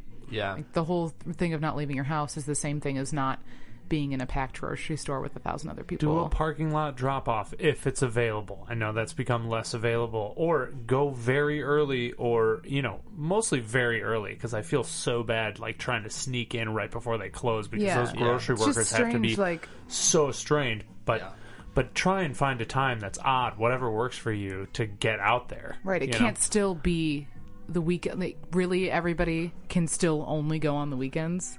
We're not health experts, but this is what we've been told. This is an informed opinion to a certain extent, It's I think it's not outlandish to be yes. Well, what we're advising is that you just follow the guidelines that everyone has advised. Yeah, the commonsensical things that which also people that are informed are sense. telling you. Right, which even the governor had to say, one of the press conferences last week, she's okay, as a reminder, please relax at the grocery store. They need time to actually restock items. Stop going for a minute. Yeah. Didn't you all, everyone rushed and got all this stuff. How has that not lasted you enough time to like wait a couple days? Yeah. Because it's like there's still the same amount. It's like every day, like, I There's gotta still go. the- I gotta there's get still more. the same amount of people eating roughly the same amount of food. Where it's just like you don't need to restock for 6 months every time you go. Yeah. I really So- don't understand the toilet paper thing. I know that everybody uses toilet paper unless they're enlightened beings and have a bidet. But Yeah. why This is why- it has been consistently out of every grocery store That's why for about 2 Japan's weeks. ahead of us. Because the bidet culture, Yeah, they've got like Japan's those primo have future bidets. future toilets. So Pat sent me a link to a premium Japanese bidet. Thank God. Well, I mean, this thing looks lush, like the deluxe edition. it is funny how It's like $330 Jesus. for this thing. but that's okay. Think And then about uses it. extra You water. pay, we've historically paid thousands of dollars for big screen TVs. You pay $400 for an Xbox. You can get one for $50. Toilets are the most low tech thing that we use still. Where Yeah. it's just like it's kind of silly that we're like, okay, we have iPhones, we have blah blah, but we still basically like shit in a water bucket. Yeah. We're using 100-year-old. Actually, I mean, I think Roman like hundreds of 1,000-year-old technology. Did you just quickly go in your head back in the Well, I was history just like, of the how toilet long have we had septic systems? like toilets for? A long time. Yeah. Yeah. In some capacity where it's like we're using some pretty outdated shit. No Yeah. pun intended. Yeah. To so it's like, why haven't we upgraded here? No, dude, I'm feeling way too fancy already with the 2 buttons on Yeah. top where it's like the Oh, number 1 oh, button God. and the Oh, I number know. 2 button. Whoa. So Yeah, many I'm already choices. overwhelmed. Like, what, I'm supposed to put on, like, decide whether I want high or low heat on Yeah. my butt air? Yeah. You know? I was thinking about this the other day where it's like software, like all your computer programs, all your apps, patch all the time. Like they're being updated constantly. Mm-hmm. But it's like you can't update physical things like that. So it's like, your toilets, houses, you can cars. with the bidet. You can with the bidet for a mere Upgrade price. your butt. Our new sponsor, high price Bidets. Japanese bidets. Bidet. Listen, on this podcast, we're selling 2 things. We're selling syrup and we're selling bidets. All right? After eating so many Belgian waffles, you're gonna need a bidet. The Danish would be embarrassed how you live in your toilet paper life. How we digress. Yes. Back to people, congregating in grocery stores and being crazy about that. Do you know that people are doing Corona parties like they did with chickenpox? Where they're just purposefully exposing their children to coronavirus So to get it out, to infect them so that they don't have to worry about it anymore. yeah, and Do we know for sure if you've gotten it once that you can't get it again? I do not know the answer to that 'Cause question. I was thinking about that earlier. Anything Yeah. on that? I've heard mixed stories on that. So that sounds like first order insane, Yeah. like infecting kids like that. But just to play slight devil's advocate, I guess, it's like, okay, children are the least likely to have serious symptoms. They're also the most likely to not have control over like where Of they course, go of and course. who they Yes, spread yes. it to. The asymptomatic transmission is like the big, a huge problem, and that's why it's been spreading so crazy. So that's it's a I don't think anyone should be trying to get infected by this. But the other thing I was going to say is monitoring, from what I've seen about healthcare workers on Twitter, is that 20% of people that get it are healthcare workers, and there's this thought process of like viral load, like how much virus you're exposed to. Because like once you get this virus, basically as soon as your immune system detects it, you're in a race with the virus. And if your immune system's compromised, or if you have these other issues, like how people with cardiovascular disease or hypertension or other things like have worse outcomes because they're already like inflamed, their immune system's already, you know, dealing with something else. But it's like, if you're exposed to, if someone, you know, coughs a billion viral particles or whatever in your mouth versus like you get one virus particle or something. That's my kink. Coughing a million People virus coughing into my mouth. Yeah. Great. We'll try that out later, babe. But there's this unprecedented times, guys. Unprecedented. Yeah. But it's it's similar to like the thought process of they did this for smallpox. Actually, they would take a smallpox like pustule or whatever, and like hate that word. Yeah, it's a gross ass word. A lot of gross ass words in medicine. But they would take some of it and like give it to people. I think like give you some smallpox like pus or whatever.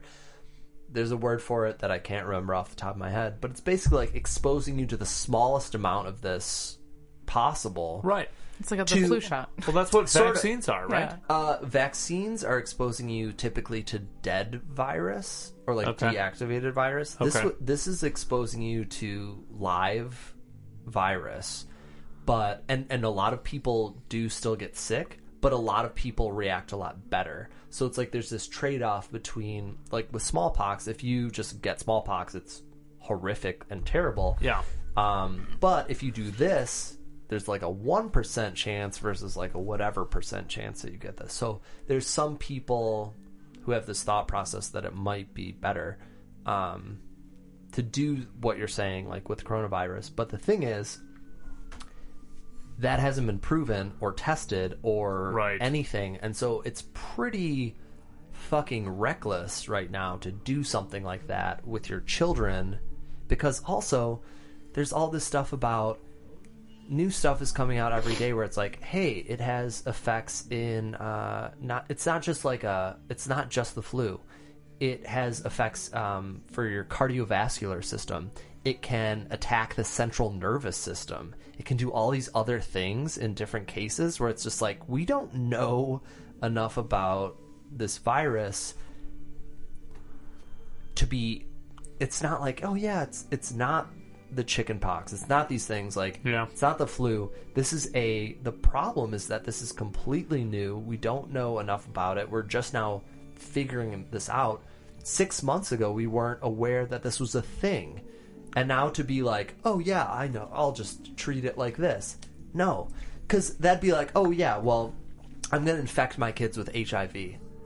Right. You know, think about how insane that would be. Where it's like, we don't know how this virus is going to turn out. It's like, none of these things behave in the same way. And that's why we're having trouble with this right now.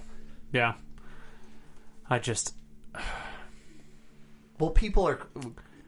Back to the people are stupid segment. Oh, yeah. People are fucking stupid. Right. You know? This is such a strange time for kids. Like, I don't even understand how people are going about, like, explaining this to their kids, explaining, like, why they can't, first of all, like, not be in school, which I'm sure for some kids is like, hell yeah, but also not being able to see your friends and stuff. Like, there's a certain age where you just really can't explain very much. I mean, if you're under 6, there's not a lot of like understanding that's going to happen, and it just seems like such an insane time for parents and, like, you know, all my teacher friends just trying so hard to like Skype or, you know, send lesson plans of any kind.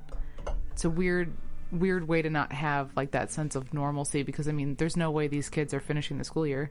No. Unless they pick probably out, not. You know, there's no point in the summer that it's really going to make sense. So many people are like, what if you were supposed to graduate, you know? It's going to be open by Easter. What if you were supposed to, you know, it's your senior year of high school? Like, do you really have to go back later? No, I don't know. I don't think that's going to happen. They haven't answered it on a national scale yet. No, but it's crazy. But I think people are unwilling to say things on a national scale because you don't want to alarm people in terms of like, we don't know when things are going to be fine. Right.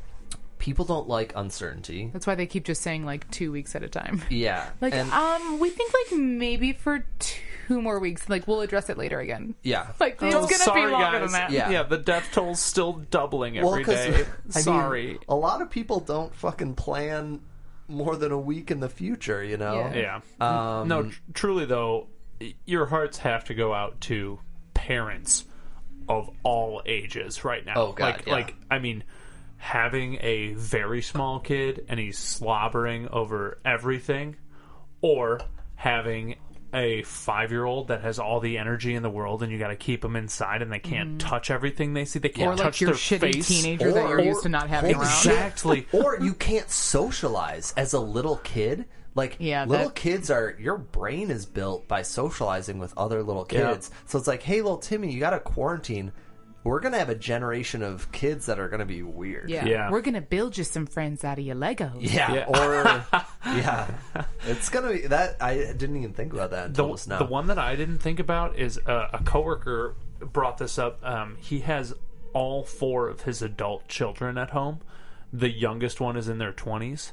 And he's like, you know what? Like, I don't know what's worse, having little kids and having to manage, like, homework and also my working from home, or having 4 kids that are all adults and all different people that all have an opinion about all of this. I honestly,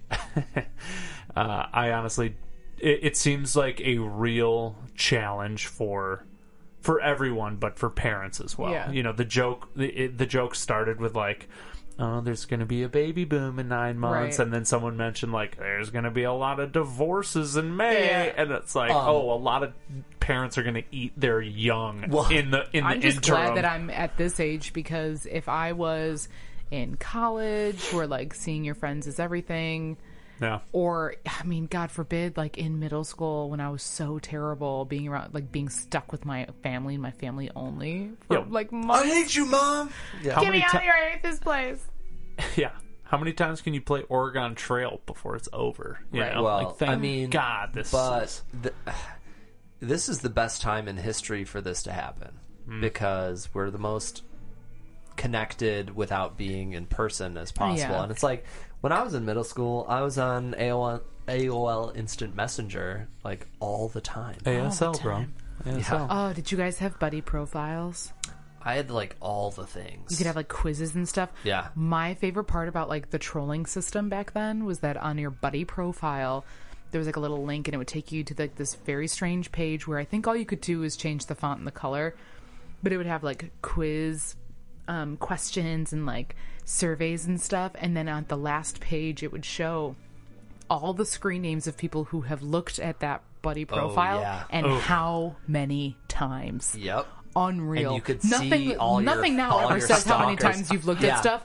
That was unbelievable because I would look at, because I went to Catholic school and I would like look up these like girls that I thought were slutty bitches, and I'd look them up from like the public schools, whatever, and I'd, you know, be judging all their shit, and then they had no idea who I was, and I would see my name on there and it'd be like, well, whatever username has looked at this profile like 27 times, and everyone else is in like the single digits that they've looked. And I was like, they have no idea who I am, so it doesn't matter. But Yeah. what a great time to be alive. It, a lot of like italicized lyrics being my hell away yeah. message. Oh, if you make that passive aggressive song lyric. Oh, yeah, away famously, message. I would have Taking Back Sunday, the quote that says, so sick of being tired, and oh so tired of being sick. And it was like gray background, white font, Oh my god. lots of like squigglies, dot, you know, figure it out. I'll be back in a couple minutes. So You moody. know what I'm gonna you go did. eat some pizza rolls. I'll be back. You know what you Nothing to fucking complain did. about. I loved that. God, I really, nothing gets me going like scream singing along to Taking Back Sunday. Did you visiting those profiles so many times ever come back to bite you in the butt? I think a couple Was times. someone with, There were like, definitely like a few times of being like called out for Yeah. it in a certain sense, or if it was like a bunny that I liked and I'd be looking it up. Just such silly shit. yeah. Loved it though. I I heard somebody was brought back it's not through AOL, but someone, it's called like Chat 1997 or something like that, and somebody designed like a format that looks exactly like AIM that's up right now as an app. I would, and you can like create, away messages and stuff like that. I'm gonna look. Somebody sent a link to it. Yeah, I'm potentially interested in that. I love format those looked days. amazing. That's And how maybe I learned to flirt. maybe it's nostalgia. AIM was like a way to have confidence when you were just an acne-faced dweeb. You know, Yeah. you could take 3 minutes and try and be suave. I officially, I think, dated a girl for like a month, purely over AIM during the summer. Oh wow! Yeah, Geneva. Wow. Geneva. Yeah. I had an That's where she interesting- lived, or that's what her name was. That's her name. Okay. Was that her screen name or her real name? That's her real name. You don't know. Yeah. No. Oh no, I mean, I knew her in real life. Oh, okay. I went to school with her, and I think I asked her out over AIM, and then it was in the summer in like 6th or 7th grade, and because of that, I think I had a bike, but it's like we didn't see each other, and then I Yeah. was like, and I forget how we were like, officially dating or something for like 2 seconds. How but old were you? When was this? 6th or 7th grade. I don't know how. Okay. So like 11, 12. I bet it was riveting. I bet you were on the edge of your seat and you got real mad at your parents when they wouldn't let you go on the computer to talk to her. Oh, I would like sneak out of my room at night and go on the computer and like be on AIM all night. Yeah. Lucky girl. That's commitment. Yeah. She's one of the girls I went to Europe with, actually. Still cool. Yeah, still good friends with her. Okay, very cool. But yeah. I had an interesting AIM, I guess you could say, relationship, where in 6th grade we did, the middle schoolers always did like a roller skating field trip, whatever, at the end of the year. And so we went, and it was, what do you call that, snowball or something, where the girls have to ask the guys. Isn't that Sadie Hawkins? Yeah, but they did it at the roller skating place where, like, girl had to, like, ask a boy to, like, slow skate with them, which just meant, like, very slowly skating next to each other and not looking at each other or talking or touching. Yeah. But just being next to each other. And I was skating next to this boy, Michael, and we were friends.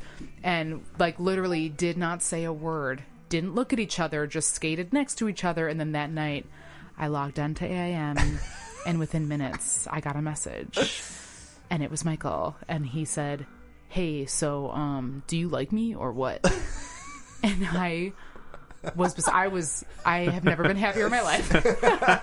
I was like, "Oh my God, like, are you serious?" And this is when you don't have, like, if no one else is logged on, like, I had no one else to tell. Yeah. And I was just like, yeah, I guess so. Why? Like, do you like me too? And he was like, yeah. Cool. So, and I was like, all right, see you tomorrow. And then we sat next to each other in our library class, and we would pass notes back and forth to each other, just like a bunch of stupid shit, even though we could very clearly be talking out loud to one another. It would just be, writing passing notes. So many notes. Yeah, this went on So for, many notes. a couple weeks, and then he started a rumor that he took me to the movies and we made out underneath the seats, which I don't know if you've ever been to a movie theater That's not how that works. back in 2001, but you couldn't get under the seats back It's not then. They weren't bleachers, recliners. dude. And I straight up, someone like said it to me in a gym class, and I shouted like, "If you ever would have taken me out, maybe I would have." Oh, but I wow. dumped his ass, and that was the end of our Damn. very long 3-week relationship. Damn. Where I had already, Christmas was approaching, and I bought him a DVD and wrapped it and everything, and I Wow. never gave it to him. I never told him because I What was was so the movie? embarrassed. It was a James Bond film because he mentioned that Was he it? likes those movies. Was it Goldeneye? I don't remember. Oh my God. I want He to say fucked it was up. the. If it was Goldeneye, he fucked up. Yeah. I don't Just remember. saying. Whatever would have been That might have relevant been later, in yeah. like 2000. I guess it would have been like 2002. If it was Tomorrow Never 2003. Dies, like, it's whatever. You should know. now send him. With no explanation, no note. Yeah. He will have no idea Yeah, who just it's send coming him a from. DVD of He's like Tomorrow probably Never married now. Dies. Yeah. You can watch this at your home under the seats, you pig. Okay. I feel like this will, age us all or whatever, but that was like, I think pre-cell phones or pre-smartphones at least was like the last time there was like probably wholesome, silly middle school dating relationships, because instead of notes, like now you can just text. Yeah. And also, I saw some heard some NPR segment where it's just like everyone is like sexting and shit, where it's like it doesn't matter how old you are and all this other shit, where it's just like, you know, It's not as pure. There's some non-pure stuff on it's like TikTok. massively fucked up now, where it's just like, and it's like, you know, Billy is, you know, pressuring me to do this, and then I send him this picture, and now he shows it to the whole school, or like sends it to everyone, and it's like, that's fucked up. Where it's like, that shit did not. I mean, it was impossible to happen. No, when if we anything, were you got a kids. note that said like 2 words could have meant anything, and then you dwell on that all night. Yeah. And you sleep with that note under your pillow. Or you show someone know? that the biggest like bomb was you showing someone else like a love note that someone else had been like, And then them being like, I didn't write that. What freak? Brad stole the note from Tiffany, and it said that Steven likes Tiffany, and you know, Yeah. holy shit. But now it's like fucking way worse than that, you know? It's I like, know. I can't imagine having like Snapchat and Instagram as a Oh teen. my god. I am. Wow. It My makes kids so are good not we didn't getting have cell that. phones. I was gonna say it makes me. Ever. It makes me like I want to have kids, and that makes me uncomfortable to like put a kid into that world, because I don't. First of all, like adults, no one, humans weren't built for that, and like we were talking about with like Instagram and the gym or whatever, like adults can't handle that shit, Right. let alone a child that has no context or, you know, perspective on something like that, and they're trying to figure shit out, and it's just like, hey, this boy wants me to do this, or hey, I'm expected to do this, or hey, it feels good when people like this picture of me. Yeah. You know, and it's like you're a sad kid with no self-esteem or whatever. It's just like, oh god, the avenues for mental illness there, and also just terrible behavior, seem infinite. Right. Absolutely. I'm just so grateful that none of that was around. Like, I mean, having LiveJournal was bad enough. Just pouring out my daily emotions into a vessel that no one was reading. But are we okay? And I always like to think about this too, because That's crazy, he says into the podcast microphone in his own basement. well, I was just gonna say, there's every single older generation is always like, I forget, like when telephones came out, people were like, oh, now the young children are talking on their telephones, and innocence is lost, and you know, people are reading things other than the Bible, and you know, it's just like, are we already being old people about stuff like Snapchat? Oh, yeah. You know? Well, we can't help it, though. I mean, technology is just growing so fast that it's, like, impossible yeah. to imagine all of that being around when we were younger. Because we were I'm kind of so glad it experiencing the wasn't, beginning. because I would have probably been like convicted of crimes. I mean, like, okay, not to say not admitting that I broke any laws, but like, you know, a line may have been crossed in a number of ways, and it's like, if you're recording everything, Right. Oh, I mean, it just sounds like a nightmare scenario. I Like, cringe at my own time hop or Facebook Oh, memories yeah. 9 out of 10 times. I If mean, you we look- grow as people. yeah, You know, if you look back at yourself from 10 years ago and you're like, yeah, that guy's great, you should be ashamed of yourself. Yes. Like, you Yeah. should feel shame for yourself 10 years ago. is it weird that I'm wearing my varsity coat right now? I've got a fifth of Jack Daniels and a Black and Mild, and I'm feeling good about it. Yeah. You graduated from whiskey to fancy whiskey with a cherry.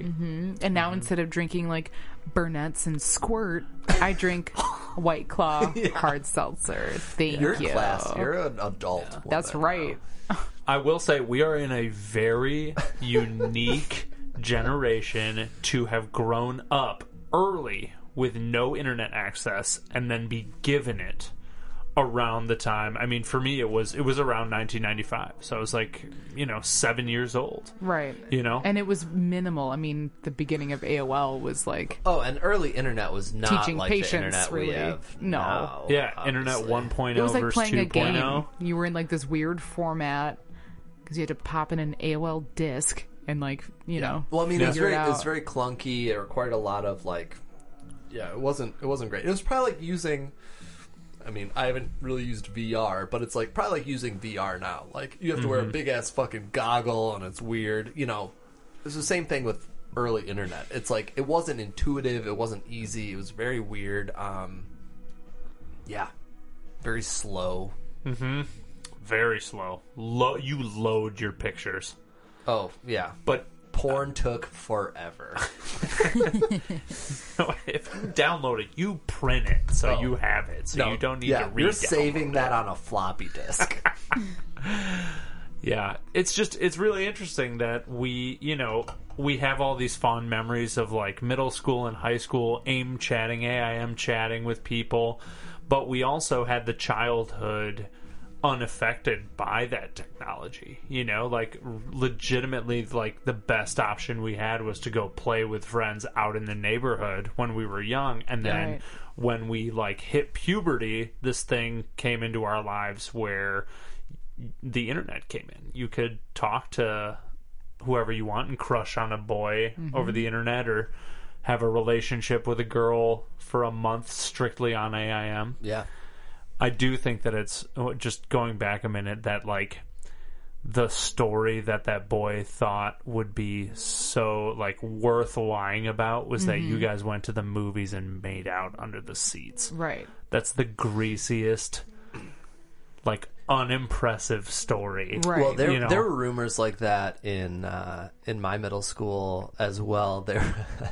One of my best friends, I won't say names here, but one of my best friends was embroiled in this scandal because he had a crush on a girl who was widely despised by many, and he sent her a number of like sultry messages that she printed out and then showed everyone. But then she also made claims of other like activities beyond that, and the whole sort of, it's one of those things where it's like you say some scandalous shit when you're in 7th grade, everyone knows about it in 2 seconds. It's hard to see why she was pretty universally crazy. hated.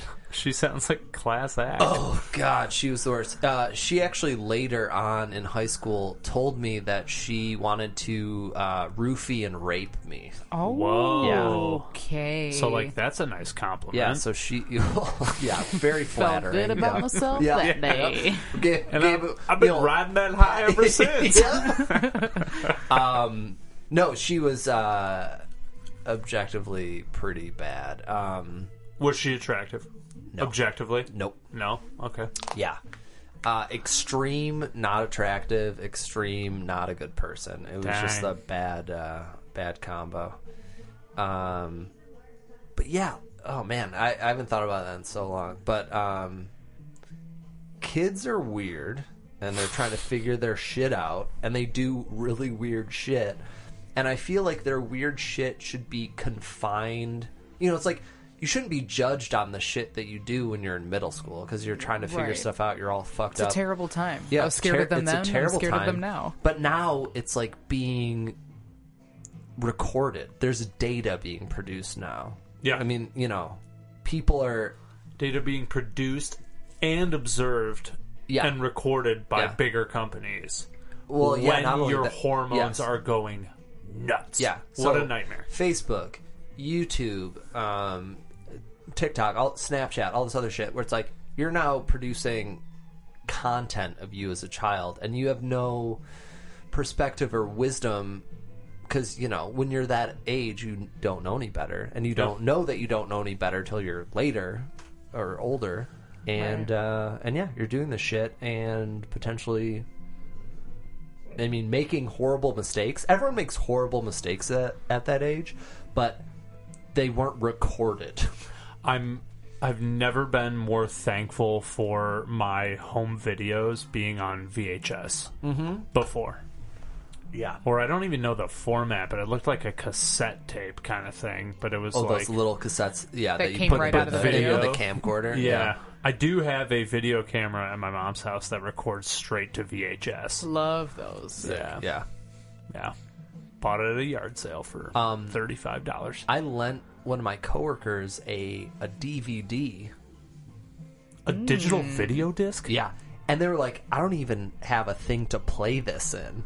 So just the idea of thinking of a VHS where I'm like, how do you even play that now? Like, Nobody who has a has fucking VCRs. VHS player? Who has a VCR? I literally use the phrase VHS player. Yeah, a VCR. You know what I thought was like so high tech when I was younger? We had our family friends, the Delaney's. They had one of those, like a little, just plugged into the wall, but it was a machine specifically to rewind at a high speed your VHS Oh, tapes. yeah. And I was like, fuck yeah, that's so tight. Like, I don't want to sit here and stare God, at it yeah, rewinding. it was like, when you go to Blockbuster and you come home and you're like, are you kidding me? Be kind. Please rewind. Yep, that's right. And people wouldn't. And I remember it would like rewind an entire movie in like 20 seconds. It was so impressive. It would take so long to rewind movies. Oh, I at one point came across the double box set of the Titanic movies. Yeah. The second one magically starts at the titties. And you rewind those movies. It takes like a fucking decade to rewind the Titanic VHS. Yeah. Oh my god. You mean the 2 VHS Yes, boxes? that's what I'm saying. And famously, the second tape starts exactly where there's a naked lady. Yep. Which was very convenient for my little brothers when they had a sleepover. Started watching that movie, and within 10 minutes they were already at the second tape. Yeah. Executive downstairs and I was like, producer of "That's this interesting." podcast, Kate Winslet. A fantastic Thank you so much actress. for your support, Yeah, Kate. we hard really work. appreciate it. Cheers, know what I Kate. thought the fanciest or craziest thing was, technology-wise in those days? Car phones. Oh, I know. They were so like luxurious. My dad had, I believe it was a 1994 black Grand Marquis with a car phone. Holy shit, was it like Amazing. insane. It had its own little like thing in the floor, like emerged, and it was magical. it felt like the future. It felt like you were in Blade Runner with the car phone. You're like, my dad whoa. has always worked in car sales and stuff, and growing up he always had, you know, he'd bring home like a dealership the car. newer cars, And so it was always a wild ride to get into like some crazy car where they'd have like different colored lights on the inside. Or like there was a while where he worked in high school, he worked for BMW. And I was like, ooh, this is a sick whip. And they'd have all the fancy stuff. And I just was like, wow, there will never be a day where I like have a car that has a touch screen on it. Yeah. And Brought that's to you kind of just like the by regular. BMW, also a sponsor.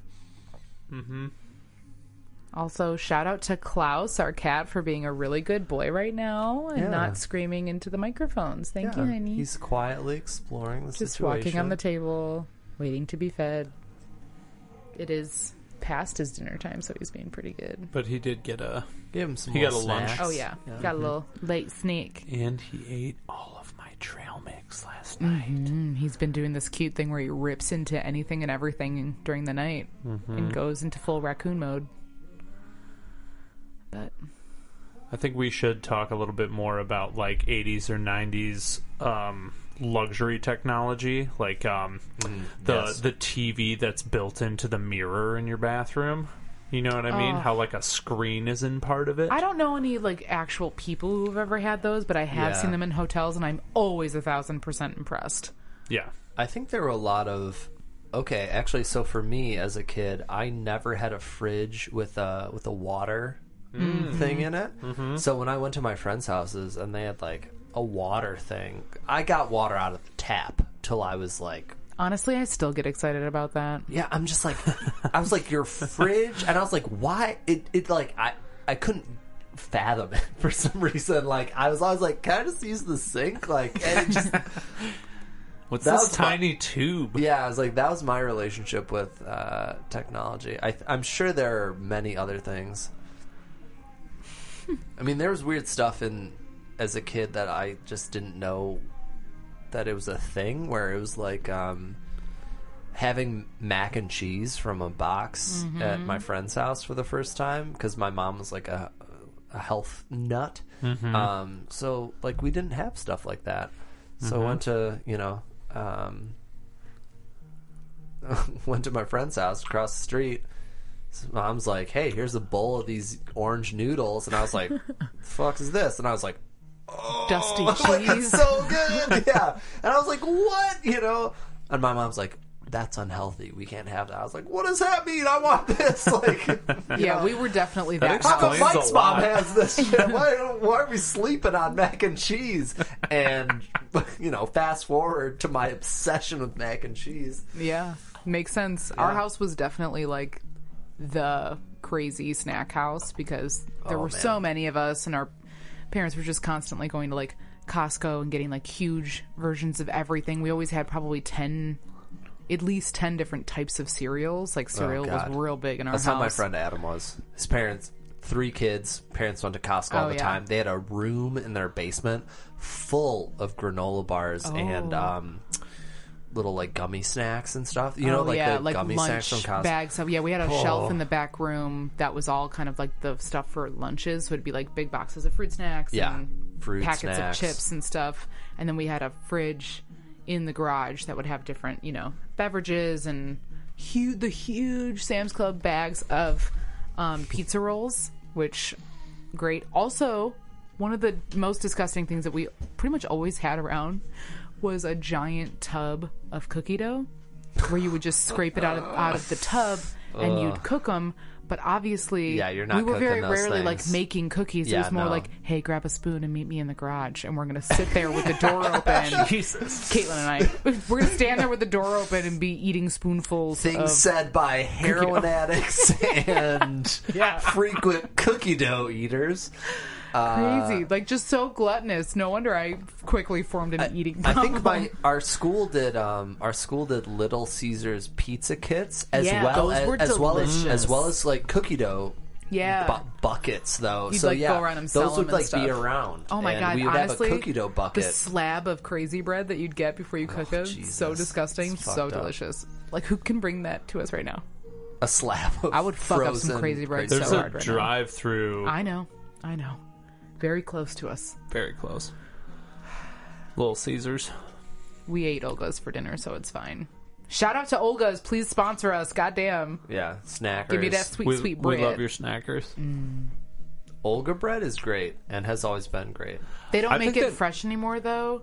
They used to make it fresh in all the restaurants, and now it's like mass produced. Oh, and like shipped to and them. frozen, Yeah, which is sad. Late My mom worked at one of capitalism. the first ones in high school. She was a at waitress. one of the first Olgas. Mm-hmm. Wow. I mean to brag, but I know someone who's met Olga. Yeah, my mom R.I.P. has too. Oh, Yeah, R.I.P. the Olga. Yeah, she did. Mm-hmm. Yeah, Whoa. Yep. Shout out to Andrew Dennison who met Mm-hmm. actual Olga. Wow. Yeah, that was a nice break. It's good food. After the 3-hour cleansing ritual of the packaging. no, I didn't do that. I just threw it all on plates and then washed my hands. Mm-hmm. What can you do? Yeah, you have to. You know? If you're not a farmer, you have to accept a certain amount of risk. Right. You know. The delivery guy was wearing gloves. He was. I saw that, and he kept a distance. I know. Which I opened the door and I was appreciated. like, I just don't want you to have to like throw it on the ground. "Let but me give we you can this stand really cash far away." tip, So I tipped him. littered with virus." I have a crazy thing to show you guys. My great aunt Barbara, so my dad's aunt Barbara, Jesus, how old is she? she's long gone. Oh, okay. okay. This is a newspaper clipping. She used to work for Stouffer's of Stouffer's Lasagna, and she Or like, mac and cheese. she like or mac and cheese, but Or she stuffed was like a trainer in their like restaurants and stuff. And there's an article about her, and I didn't realize this, but like Barbara High like was a Stouffer's in Detroit, like a Stouffer's. They call them like the Stouffer's girls or something because it was, Wow. you know, in the 50s or Right, some yeah. shit like that. Look at our girls. Yeah, yeah. Our Barbara High takes the tremble out of, quote, green, end quote, hands. Wow. And at She's, this point, like, she had been there trained- for 12 years. And she's still blushing about her second day when she asked, "May I serve you dessert, please?" At breakfast.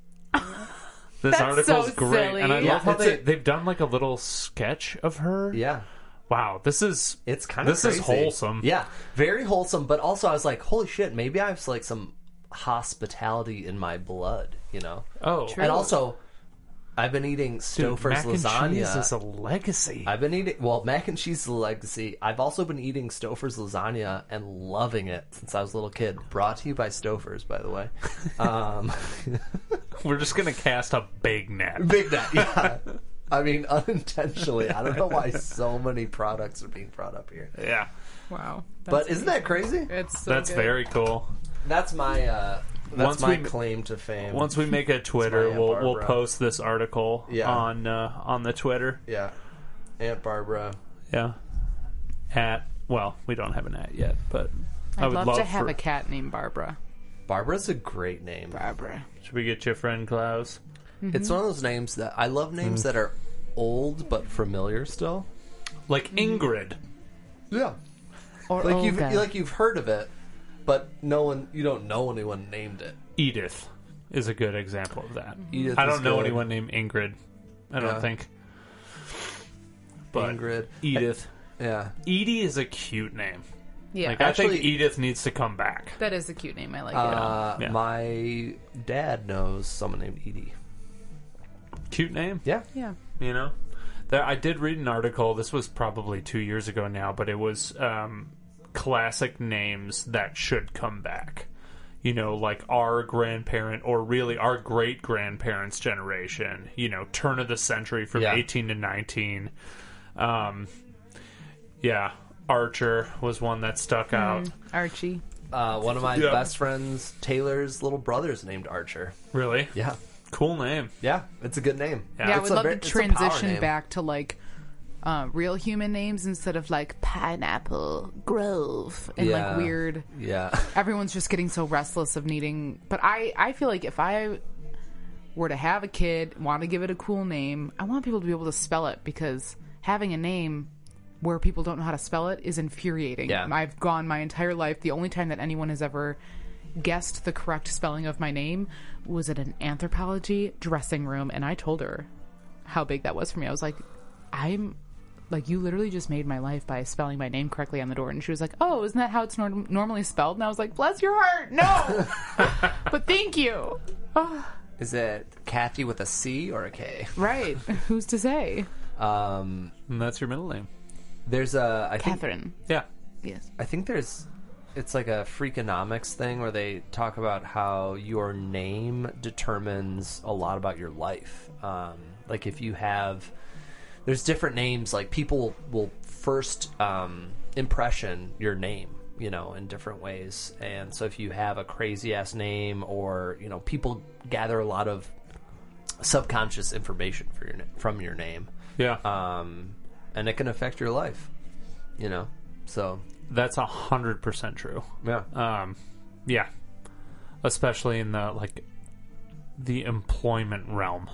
yes. I mean, I think that's like where it matters the most is like if you're looking at someone's name on a resume, or I think also probably to a lesser degree like academia or whatever, where it's just like if you're college applications or even like submitting a paper or whatever the case may be, yeah, your name matters. Or I mean, if I was thinking about this because I've known a lot of people with, okay, whenever I meet someone shitty and they have a distinctive name, I will always associate shittiness with that name. You know who I'm thinking about? I mean, there's so many. The one, we the only. won't say any names here, but there's a few names that stick out that are distinct names that I'm like, wow. that- Everybody named Matt. No, yeah, I'm just kidding. yeah. That's my brother's name. Yeah, I know. He's It's like excellent. 45 people in my contact But book actually, like everyone named Matt, I'm like, oh, that's my brother's name.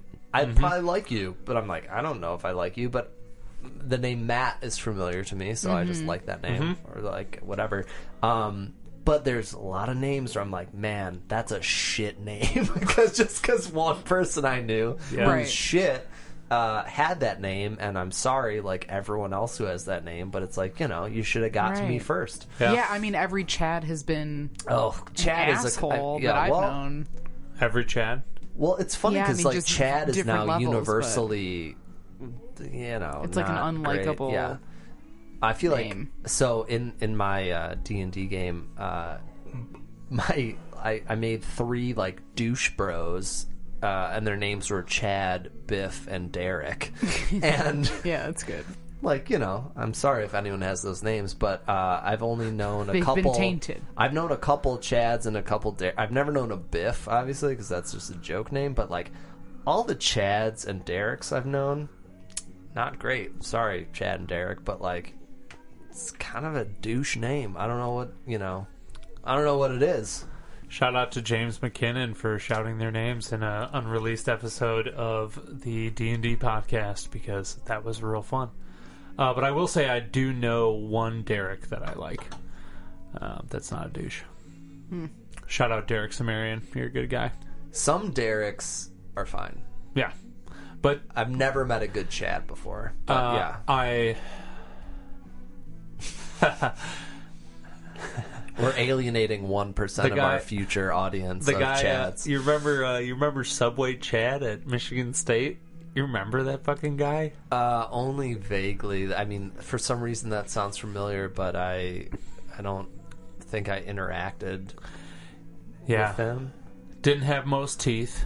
Did he work at Subway? Yeah, used to trade me Subway sandwiches for products at the novelty store I worked at. Nice. Wow. Yeah. That's probably why I know of him. So I've never been a big fan of Subway. Mm-hmm. This podcast not sponsored by Subway. Right. No. I mean, in high school, it was a treat. A fun little fuck sandwich. Subway. Yeah, I liked a meatball sub from Subway sometimes on like the Italian bread or whatever. Yep. But like, it just wasn't good. And then, holy shit! I remember the day I discovered Jimmy John's. I was like, "This is what Same, we're yeah. supposed to be sponsored by Jimmy John's." I was like, "This is what." No, you know what? We're supposed to be doing. No Jimmy John's. No, actually, Jimmy John's is not great. I've gotten food poisoning from Jimmy John's twice. Whoa. It's pretty And lackluster now. every member of the Urs, when we were playing together, separately got food poisoning from a Jimmy John's at a separate Damn. fucking Jimmy John's. No, if we're going to be sponsored by sandwiches, you know it's what? going to be Shout out to Mudgee's. Jimmy John's Day Old yeah. Bread. Sorry, Day by Old Breads, who? yeah, If we're going to be sandwich sponsored, it better be Mudgee's. yeah, that's fair. Mudgee's In Corktown, is, Detroit, I'd baby. be honored to receive one free sandwich from Mudgee's, let alone be Truly. sponsored. My God, We should they're get doing it right. We should bring Mena's back. Oh, and get man. Mena's sponsorship. Wait, while you guys were talking about that, No, let's missing... franchise Conrad's Corner. He's the OG. Anyway, Yeah. we'll talk about this on our podcast. Or I'll just like make tater tots. Like that's all that he did, and then Yeah. like give fucking I was Oh, going you to put say... potatoes in a tortilla? Damn, I'm gonna get him on the phone Yeah, for episode I'm 2 putting for Conrad sure. on blast. Yeah. I'm sorry. Speaking of Choosing the... I gave you. Strange battles, I don't but know all why. right. I gave you so much money. I'm sorry. Go ahead, Yeah, Alex. Sorry, I'm like really trying to get in Tangents. here. I was going to say, speaking of the person at Subway that you were talking about, that just reminded me of an insane character of Kalamazoo that you guys need to know about. Okay, because the people, I don't know where he is now, but if you resided in Kalamazoo from at least 2009 to 2015, you are very aware of a man named Boombox Ronnie. Love that name. Boombox I'm already. Ronnie. I'm Yeah. sold. Was, and I, like, no one really knows the true story. Some people do because they wrote, like, people published like articles and shit about him because he was so insane. Legend. He used to roam the streets of like the student ghetto or whatever, like up and down. I lived basically a half a block from the Circle K, so we got a lot of traffic on our street. And I started noticing him when I moved in. It's kind of impossible to miss him because he walks around the streets wearing a very, very dirty SpongeBob SquarePants costume, like the shitty, like fabric boxed thing over nice, his like human full- clothes. Nice. Yes, usually with a backwards cap, and he got the name. Well, some people would just call him SpongeBob because they didn't know what his vibe was.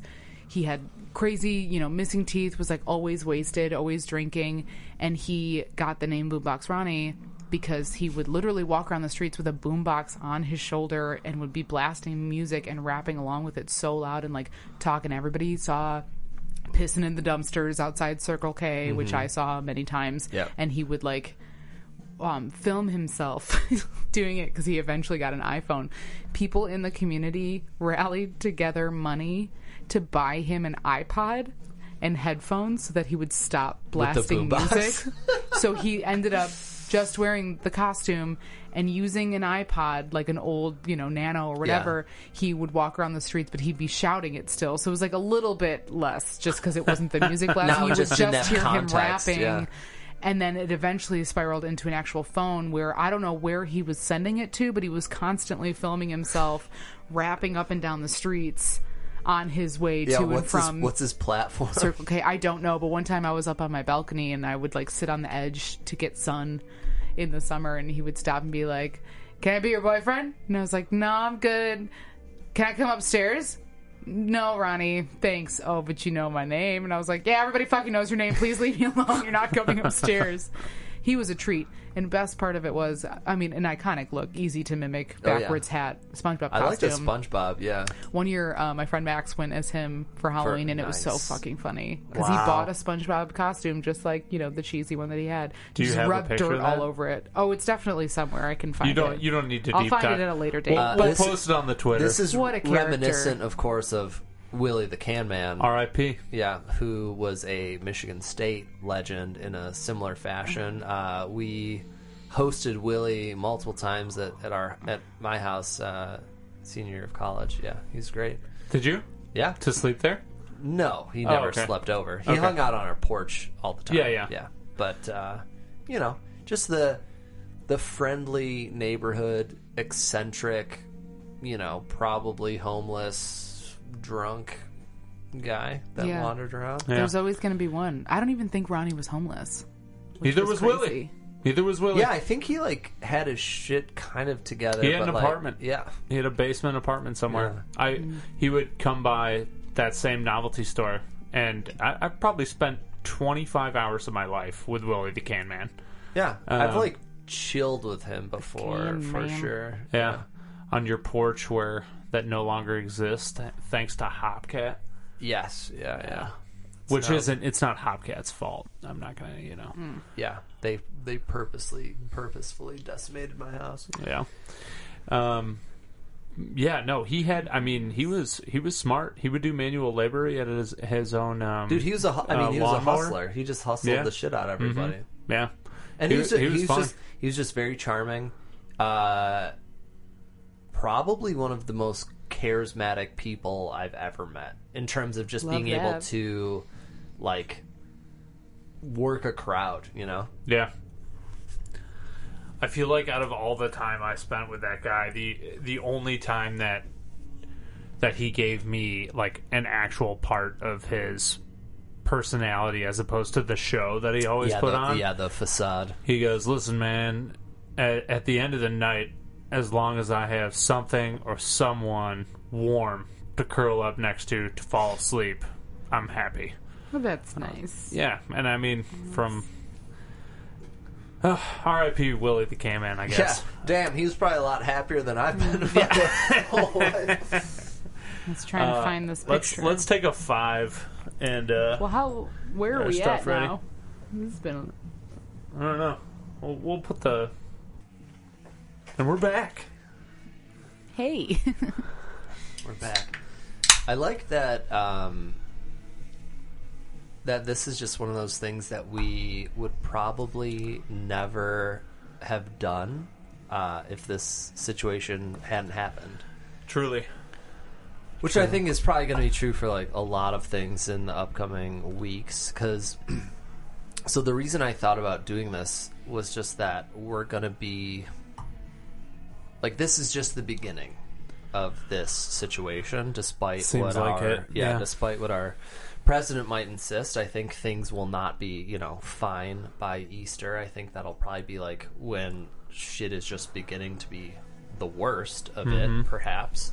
So yeah, it's we've been relatively fine for these couple weeks or whatever, but it's like, what does the future look like, where it's like, what happens, how does this end, or how does this progress and stuff like that, where I was just like, having some structured stuff like this that is kind of something bigger than ourselves to do or be accountable to could be an interesting thing, where it's just like, hey, we're gonna have a little chat once a week, see what happens, just thought it'd be a good idea, and I've had a great time so far. Yeah, I think it is a good idea. It's been nice. We were just talking outside during the break about how it's kind of like we have contact here. We're having a conversation in between people, and don't really expect it to go anywhere, but if we can fill up someone else's time that is struggling with loneliness or the change that undoubtedly has been brought upon by this situation, it'll be worth it, you know? Hopefully we can entertain or at least pass some time for a few. Well, and a lot of what I've been doing is just, kind of either reading or just like, playing video games or hanging out. But in the background, I will be listening to a podcast or some kind of like lecture or something just to kind of not be in silence. Or, you can only also listen to like so much music or so much whatever. And once again, it's like, we've got nothing but time. And I think it's like healthy for us to do this, and might be interesting and or like in some way valuable for a person to listen to, maybe. Who knows? I'd be happy with that. Yeah. Yeah. I think that the cure for a lot of what ails mental problems is meaningful connection. I truly believe that. I think that the opposite of addiction is connection, and it's just nice to sit at a table and talk with some folks and wax a little bit of nostalgia mixed in with current crises. It's healthy. Yeah, I think. I mean, we're social animals, and I think in normal situations, we'd be having this conversation at a restaurant or around the dinner table or around like a fire, the TV or something like that. But it's like those things are kind of limited now for everyone, and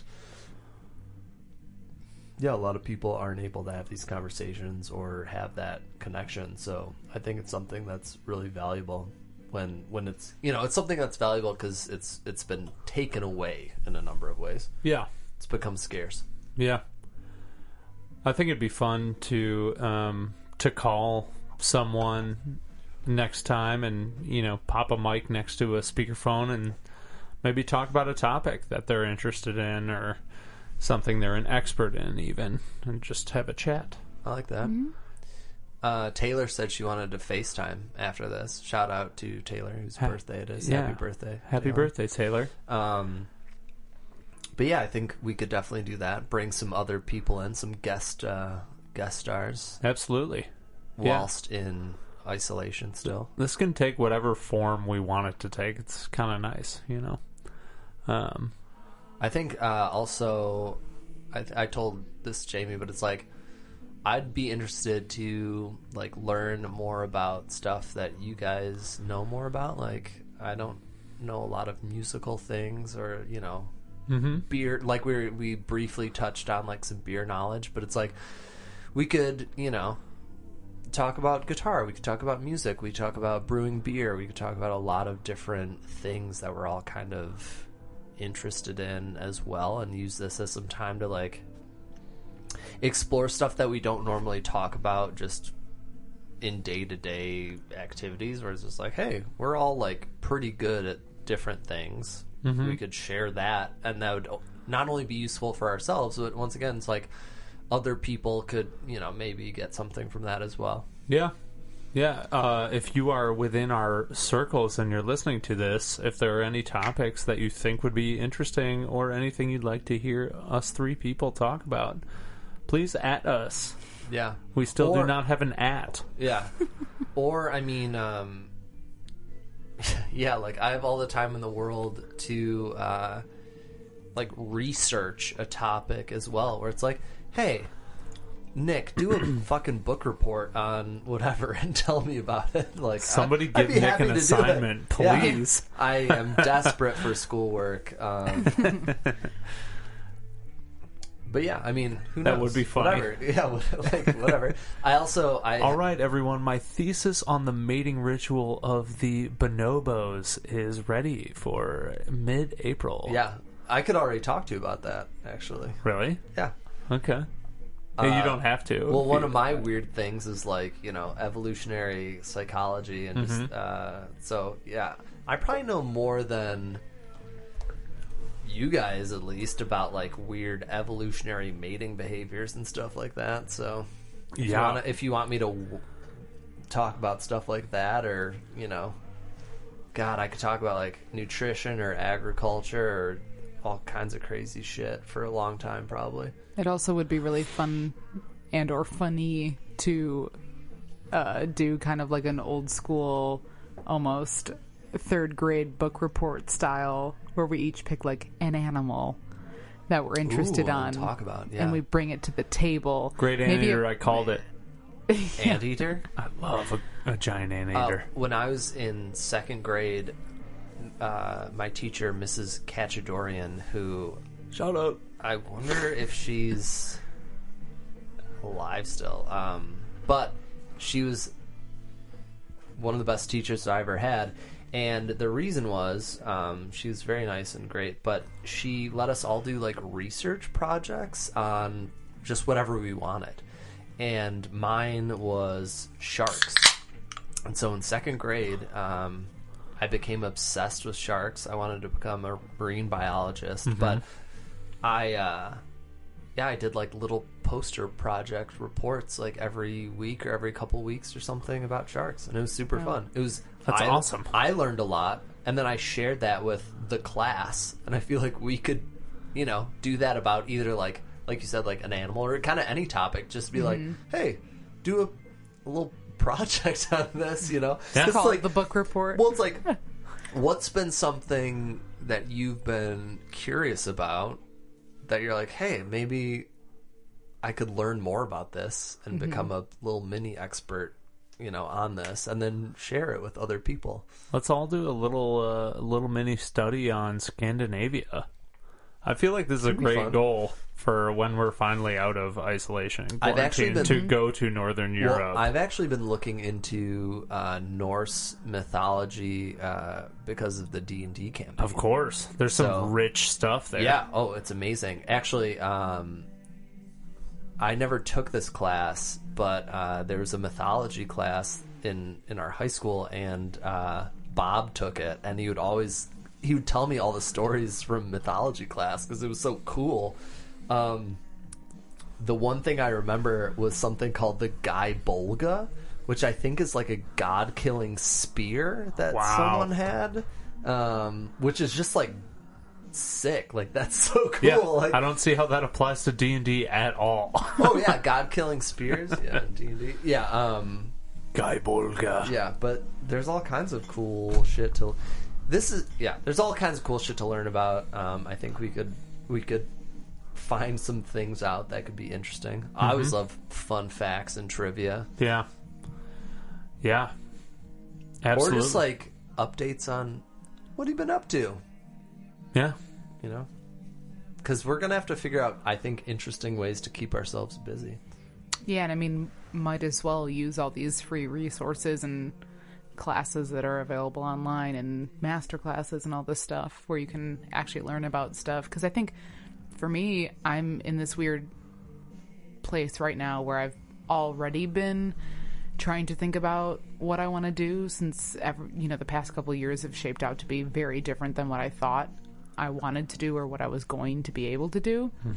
So feels like the right time to look into random stuff that slightly pique my interest now, and then try to figure out if it actually seems interesting enough to This continue is like on. the summer break of our midlife crises, you know, where it's just like, hey, we're all, I mean, we're all getting a break right now. This is like hitting, in some ways, it's like hitting the reset button. Like, I mean, I was in a job and a career that I, in some ways, liked, but got jaded by and wasn't thrilled with.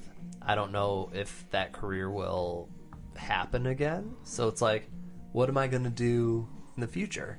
Mm-hmm. And it's like, now's the time if I'm going to come up with a plan or learn a new skill or try and like plot some sort of course, you know, into whatever that may be. And I feel like probably a lot of people are in that situation, or also just realizing like, hey, my work was non-essential and I'm much happier not doing that work, and I'm much happier doing something else. And speaking for myself and maybe other people, but like, I think it takes crises to jostle you out of your comfort zone and like wake you up a little bit to be like, what the fuck am I doing? How am I spending my time? How am I spending my life?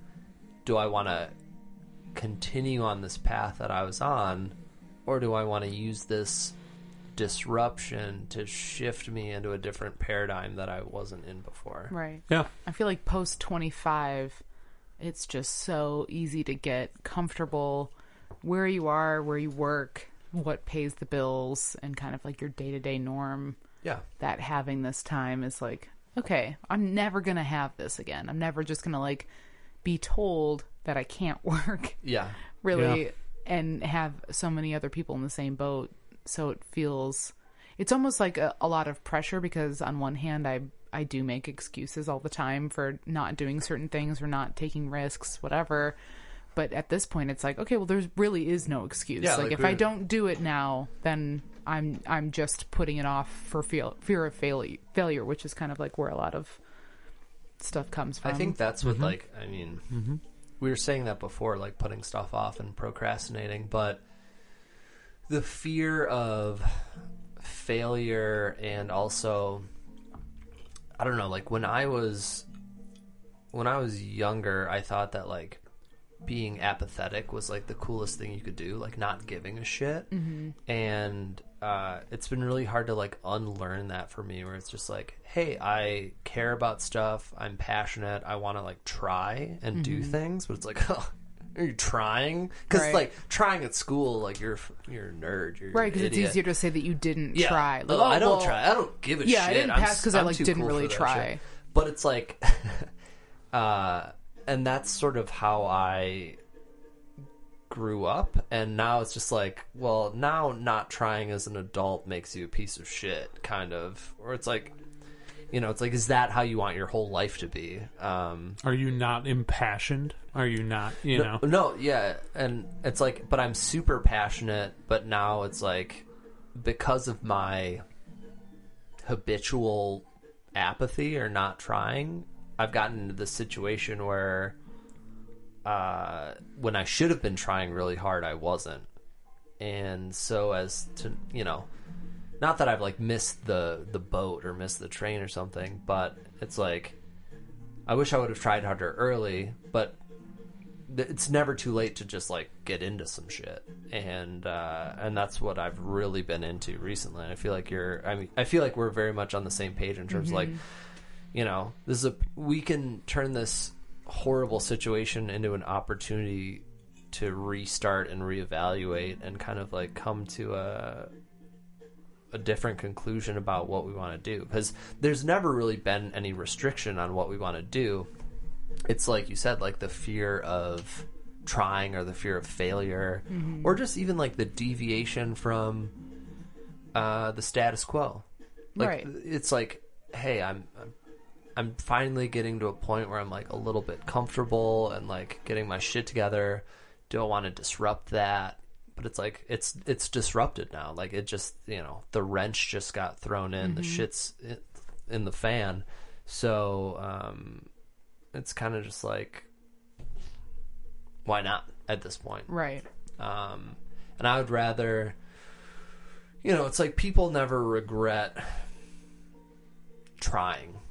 People regret not trying, I feel like, when they look back on stuff where it's just like, oh man, I wish I would have. Right. And Not I think like, getting older, we're more exposed to hearing about people that say that all the time, which makes me so scared to really not give it I mean, now that I'm almost 30, it's like, okay, this is definitely not where I thought I would be at this point. Like, you have all these big dreams and stuff, and then you're told by society that you can't make money off of those things, or you have to be realistic about what will give you a comfortable adult life. And I think that's what shifted so much for me, is like, okay, well, creative fields are really difficult, and you have to have like an extreme work ethic to get through, in the music industry or in entertainment in general, that's become so much not of an option for me that I'm like, holy shit, I put all my eggs in that basket and that didn't work, so now what?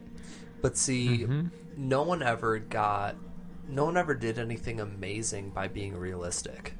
It's like, hey, it's not realistic to go to the moon, or it's not realistic to like fucking start a business or do all these insane, people do. You kind of have to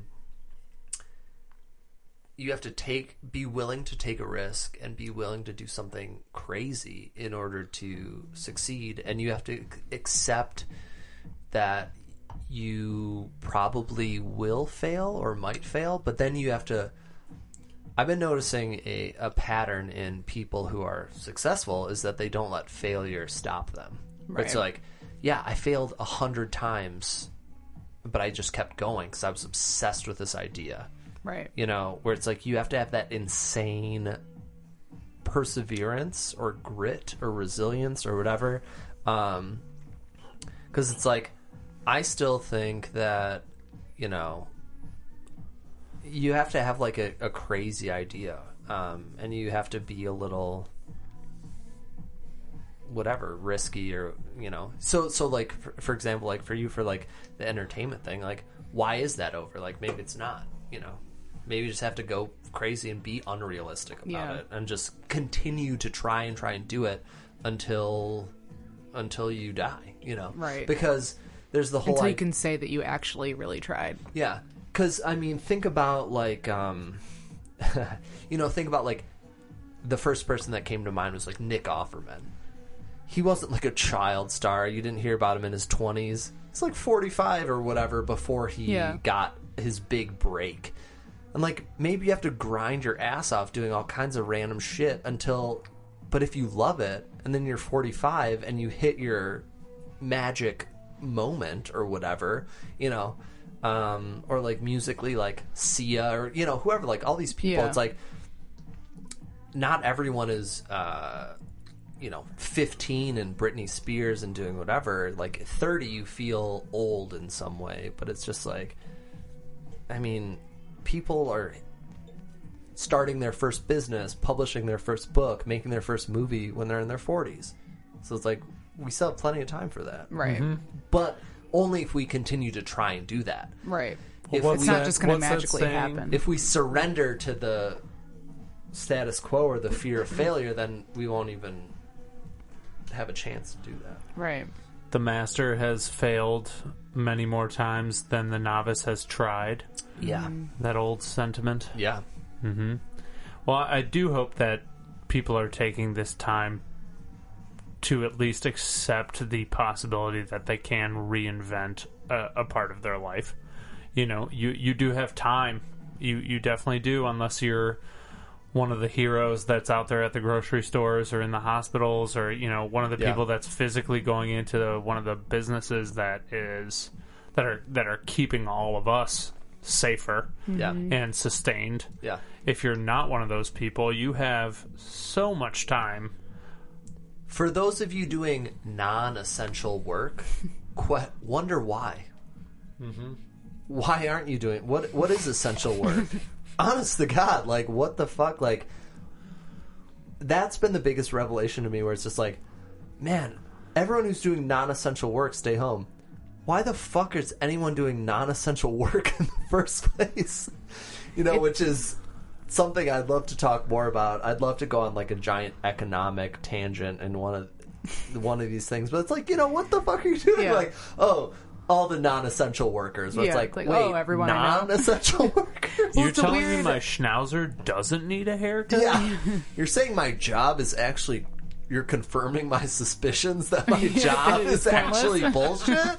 Oh my god. Well, it's a interesting balance between like you've got all this time to figure things out, right next to, oh, this is a very good projection of like how short life can be. If you do get hit with something like this and it totally fucks you up, or God forbid you get sick enough and like are in critical condition or die from this, like, it's a great realization for I think a lot of people of, I got to do something that I feel I'm making my life more meaningful. Because if you just continue your day to day, like when you shake up that day to day responsibility and routine, and all of a sudden you're just stuck with yourself and your time and your brain, like I can hardly sit in silence without spiraling. And I think it's just a great reason, at least for me, to be like, okay, I have to do something differently. Well, this happens to individuals all the time, because people wake up one day and get diagnosed with cancer, or you wake up one day and you get hit by a bus or whatever the fuck happens. Horrible start to the day. It's unique. Yeah, terrible way to wake up. But this is unique because it's happening to us as a population. Mm-hmm. Yeah. But this could happen to anyone at any time individually. It's happening to us collectively as a society right now, which is unfortunately like what it takes for people to reflect on this, because people do reflect on things like this all the time, but it's just they reflect on it by themselves, in some sort of grief or sadness or something like that. But we're in it together where it's like, yeah, this has come out of left field and it's upended our whole lives, but that could happen to any of us at any moment. It could have happened 6 months ago to us, or whatever the case. And it's been happening to individuals all the time, but it just has hit us all together all at once. Mm-hmm. So, I mean, this could be, in like a very grand way, there will be a societal or a cultural shift that comes from this. But it's like... What are you telling me to get for you? Just want the binder. Sorry. Oh, Please okay. continue, Nick. It's like going to be a cultural shift, but we're going to decide like which way we shift, I think. Or if we shift at all, it's like after this, I don't think we're going to go back to the way it was before, but what direction are we going to pivot in? Right. Are we going to pivot in like, hey, let's follow our dreams? Or are we going to pivot in like, hey, we need to be like very conservative with our savings? And, it's like there's different ways that this could spin out. Right. Yeah, it's hard to think about. I mean, obviously, like, I have no income until, like, fingers crossed this unemployment comes through. But at the same time, I'm like, I want to spiral and buy a bunch of shit from Target and buy myself stuff while I can. Like, just this inherent need for, like, all right, well, I got to spend this money while I have it. But also, I need to save it all because...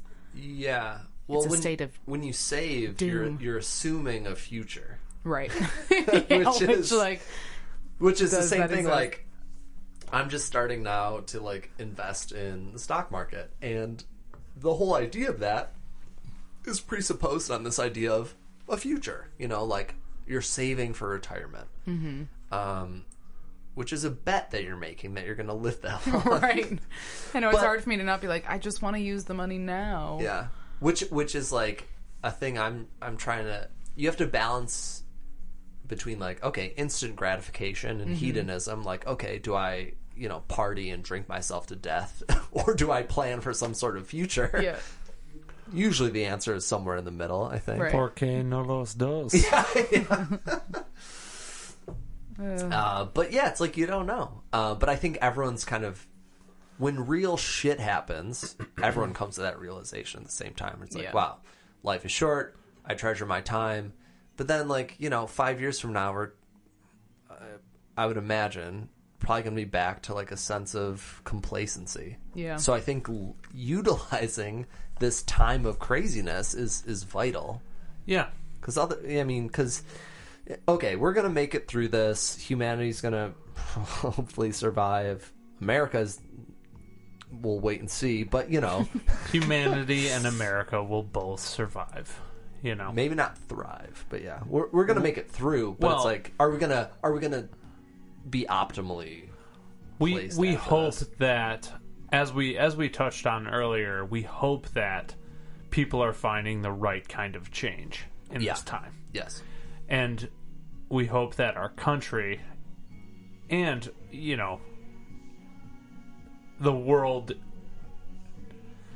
that they come together and that they do find some change that is productive and unifying through all of this. Yeah. Because at the end of the day, we are all people. And I'm not trying to make a grand blanket statement for the whole world, but it does apply on a grand scale and a personal scale, where here we are in the middle of this. What are we going to do with the time we've been given? How are we going to act? And can we rely on our fellow man? Yeah. Those are all important things to consider while we're here in isolation. Which are sort of like, those are always the questions, right? But it's like, like you said, magnified. We don't ask them, and we ask them in a micro way. But now, as a society, we're asking them. And I think that's where the potential for real change on a bigger level can happen. So what you're saying is Trump 2020? Jesus. It's hard to imagine that is even a possibility at this point. I'm sorry I even opened the door. Realm, but we were trying to wrap it up, but that'll be that's another time. I'll go on a political tirade next time, because holy shit. Yeah. Well, I've written down 3 little points just for a conclusion here. Sure. That we've talked about, that I think are really good thoughts and messages we can leave with. And, the first question I have is, what direction are we going to pivot in? Are you going to give in to fear, or are you going to go into introspection, where you look inside and see what you can do for your fellow man, as well as what you can do for yourself and your own passion? And the other two below this are kind of reflections of that, where allow yourself to reinvent a part of your life. You'll never have more time. You'll never have more time to pursue that passion. If you've been into, I don't know, just as a random example, if you've been into like video editing, or if you've been into aesthetics or Photoshop or whatever, now is a perfect time to pursue that. And you know what? Master classes and online resources are so cheap right now. Allie mentioned it earlier. The master classes that are going for like $1,300 normally are $30. 30. So get in there, spend a lot of time with your software, and connect with your passion. And the last thing I'll say, it sounds like a euphemism. Yeah. Get in there with your software and spend a lot of time with your passion. Hey, listen. Was it sponsored by Pornhub? Yeah, it's also sponsored by Pornhub. Yeah. Also, side note, is this a Regina Spektor remix of this song, or cover of this song, or something? I think of radio. I think this is. I don't think this is Regina Spektor. Who is this? I don't know. I will tell you. Anyway, soon. Great song. And another side note, because I'm increasingly drunk and getting scatterbrained, we should perhaps next time come up with, like, because we've been recommending every other product, like, I have a lot of like really influential books and people and podcasts and things that I've come across that'll make in the last couple of years. Great app. Yeah, where it's just like if anyone is looking for, something to listen to or something to get into that, is probably much more valuable than the shit that we're talking about. I have a wealth of recommendations that have been honestly some things that have completely transformed the way I think and feel about various topics in life in general that I think I could get into. People are so thirsty for that kind of stuff, myself included. I need meaningful media. I need meaningful media. I'll give them to you guys. Finish Sapiens first, and then we'll start from there. Whoa, okay, Tiger King first. Priorities. Yeah. Well, sorry, your third point. You know what? I kind of folded my third point, which was pursue a passion. You'll never have more time, into my first two. Okay. Yeah. And as I was going through them, I realized that all of them were the same message. How we react to this situation and what we spend our time doing while we're in isolation can be, I don't know if a blessing is the right way to put it, but it can be productive for you. And on a bigger scale, make sure you revere your healthcare workers and support those that are in need that you know. And like Ellen DeGeneres says when she closes out every episode of her show, be good to one another. I think that's a good way to live. Church.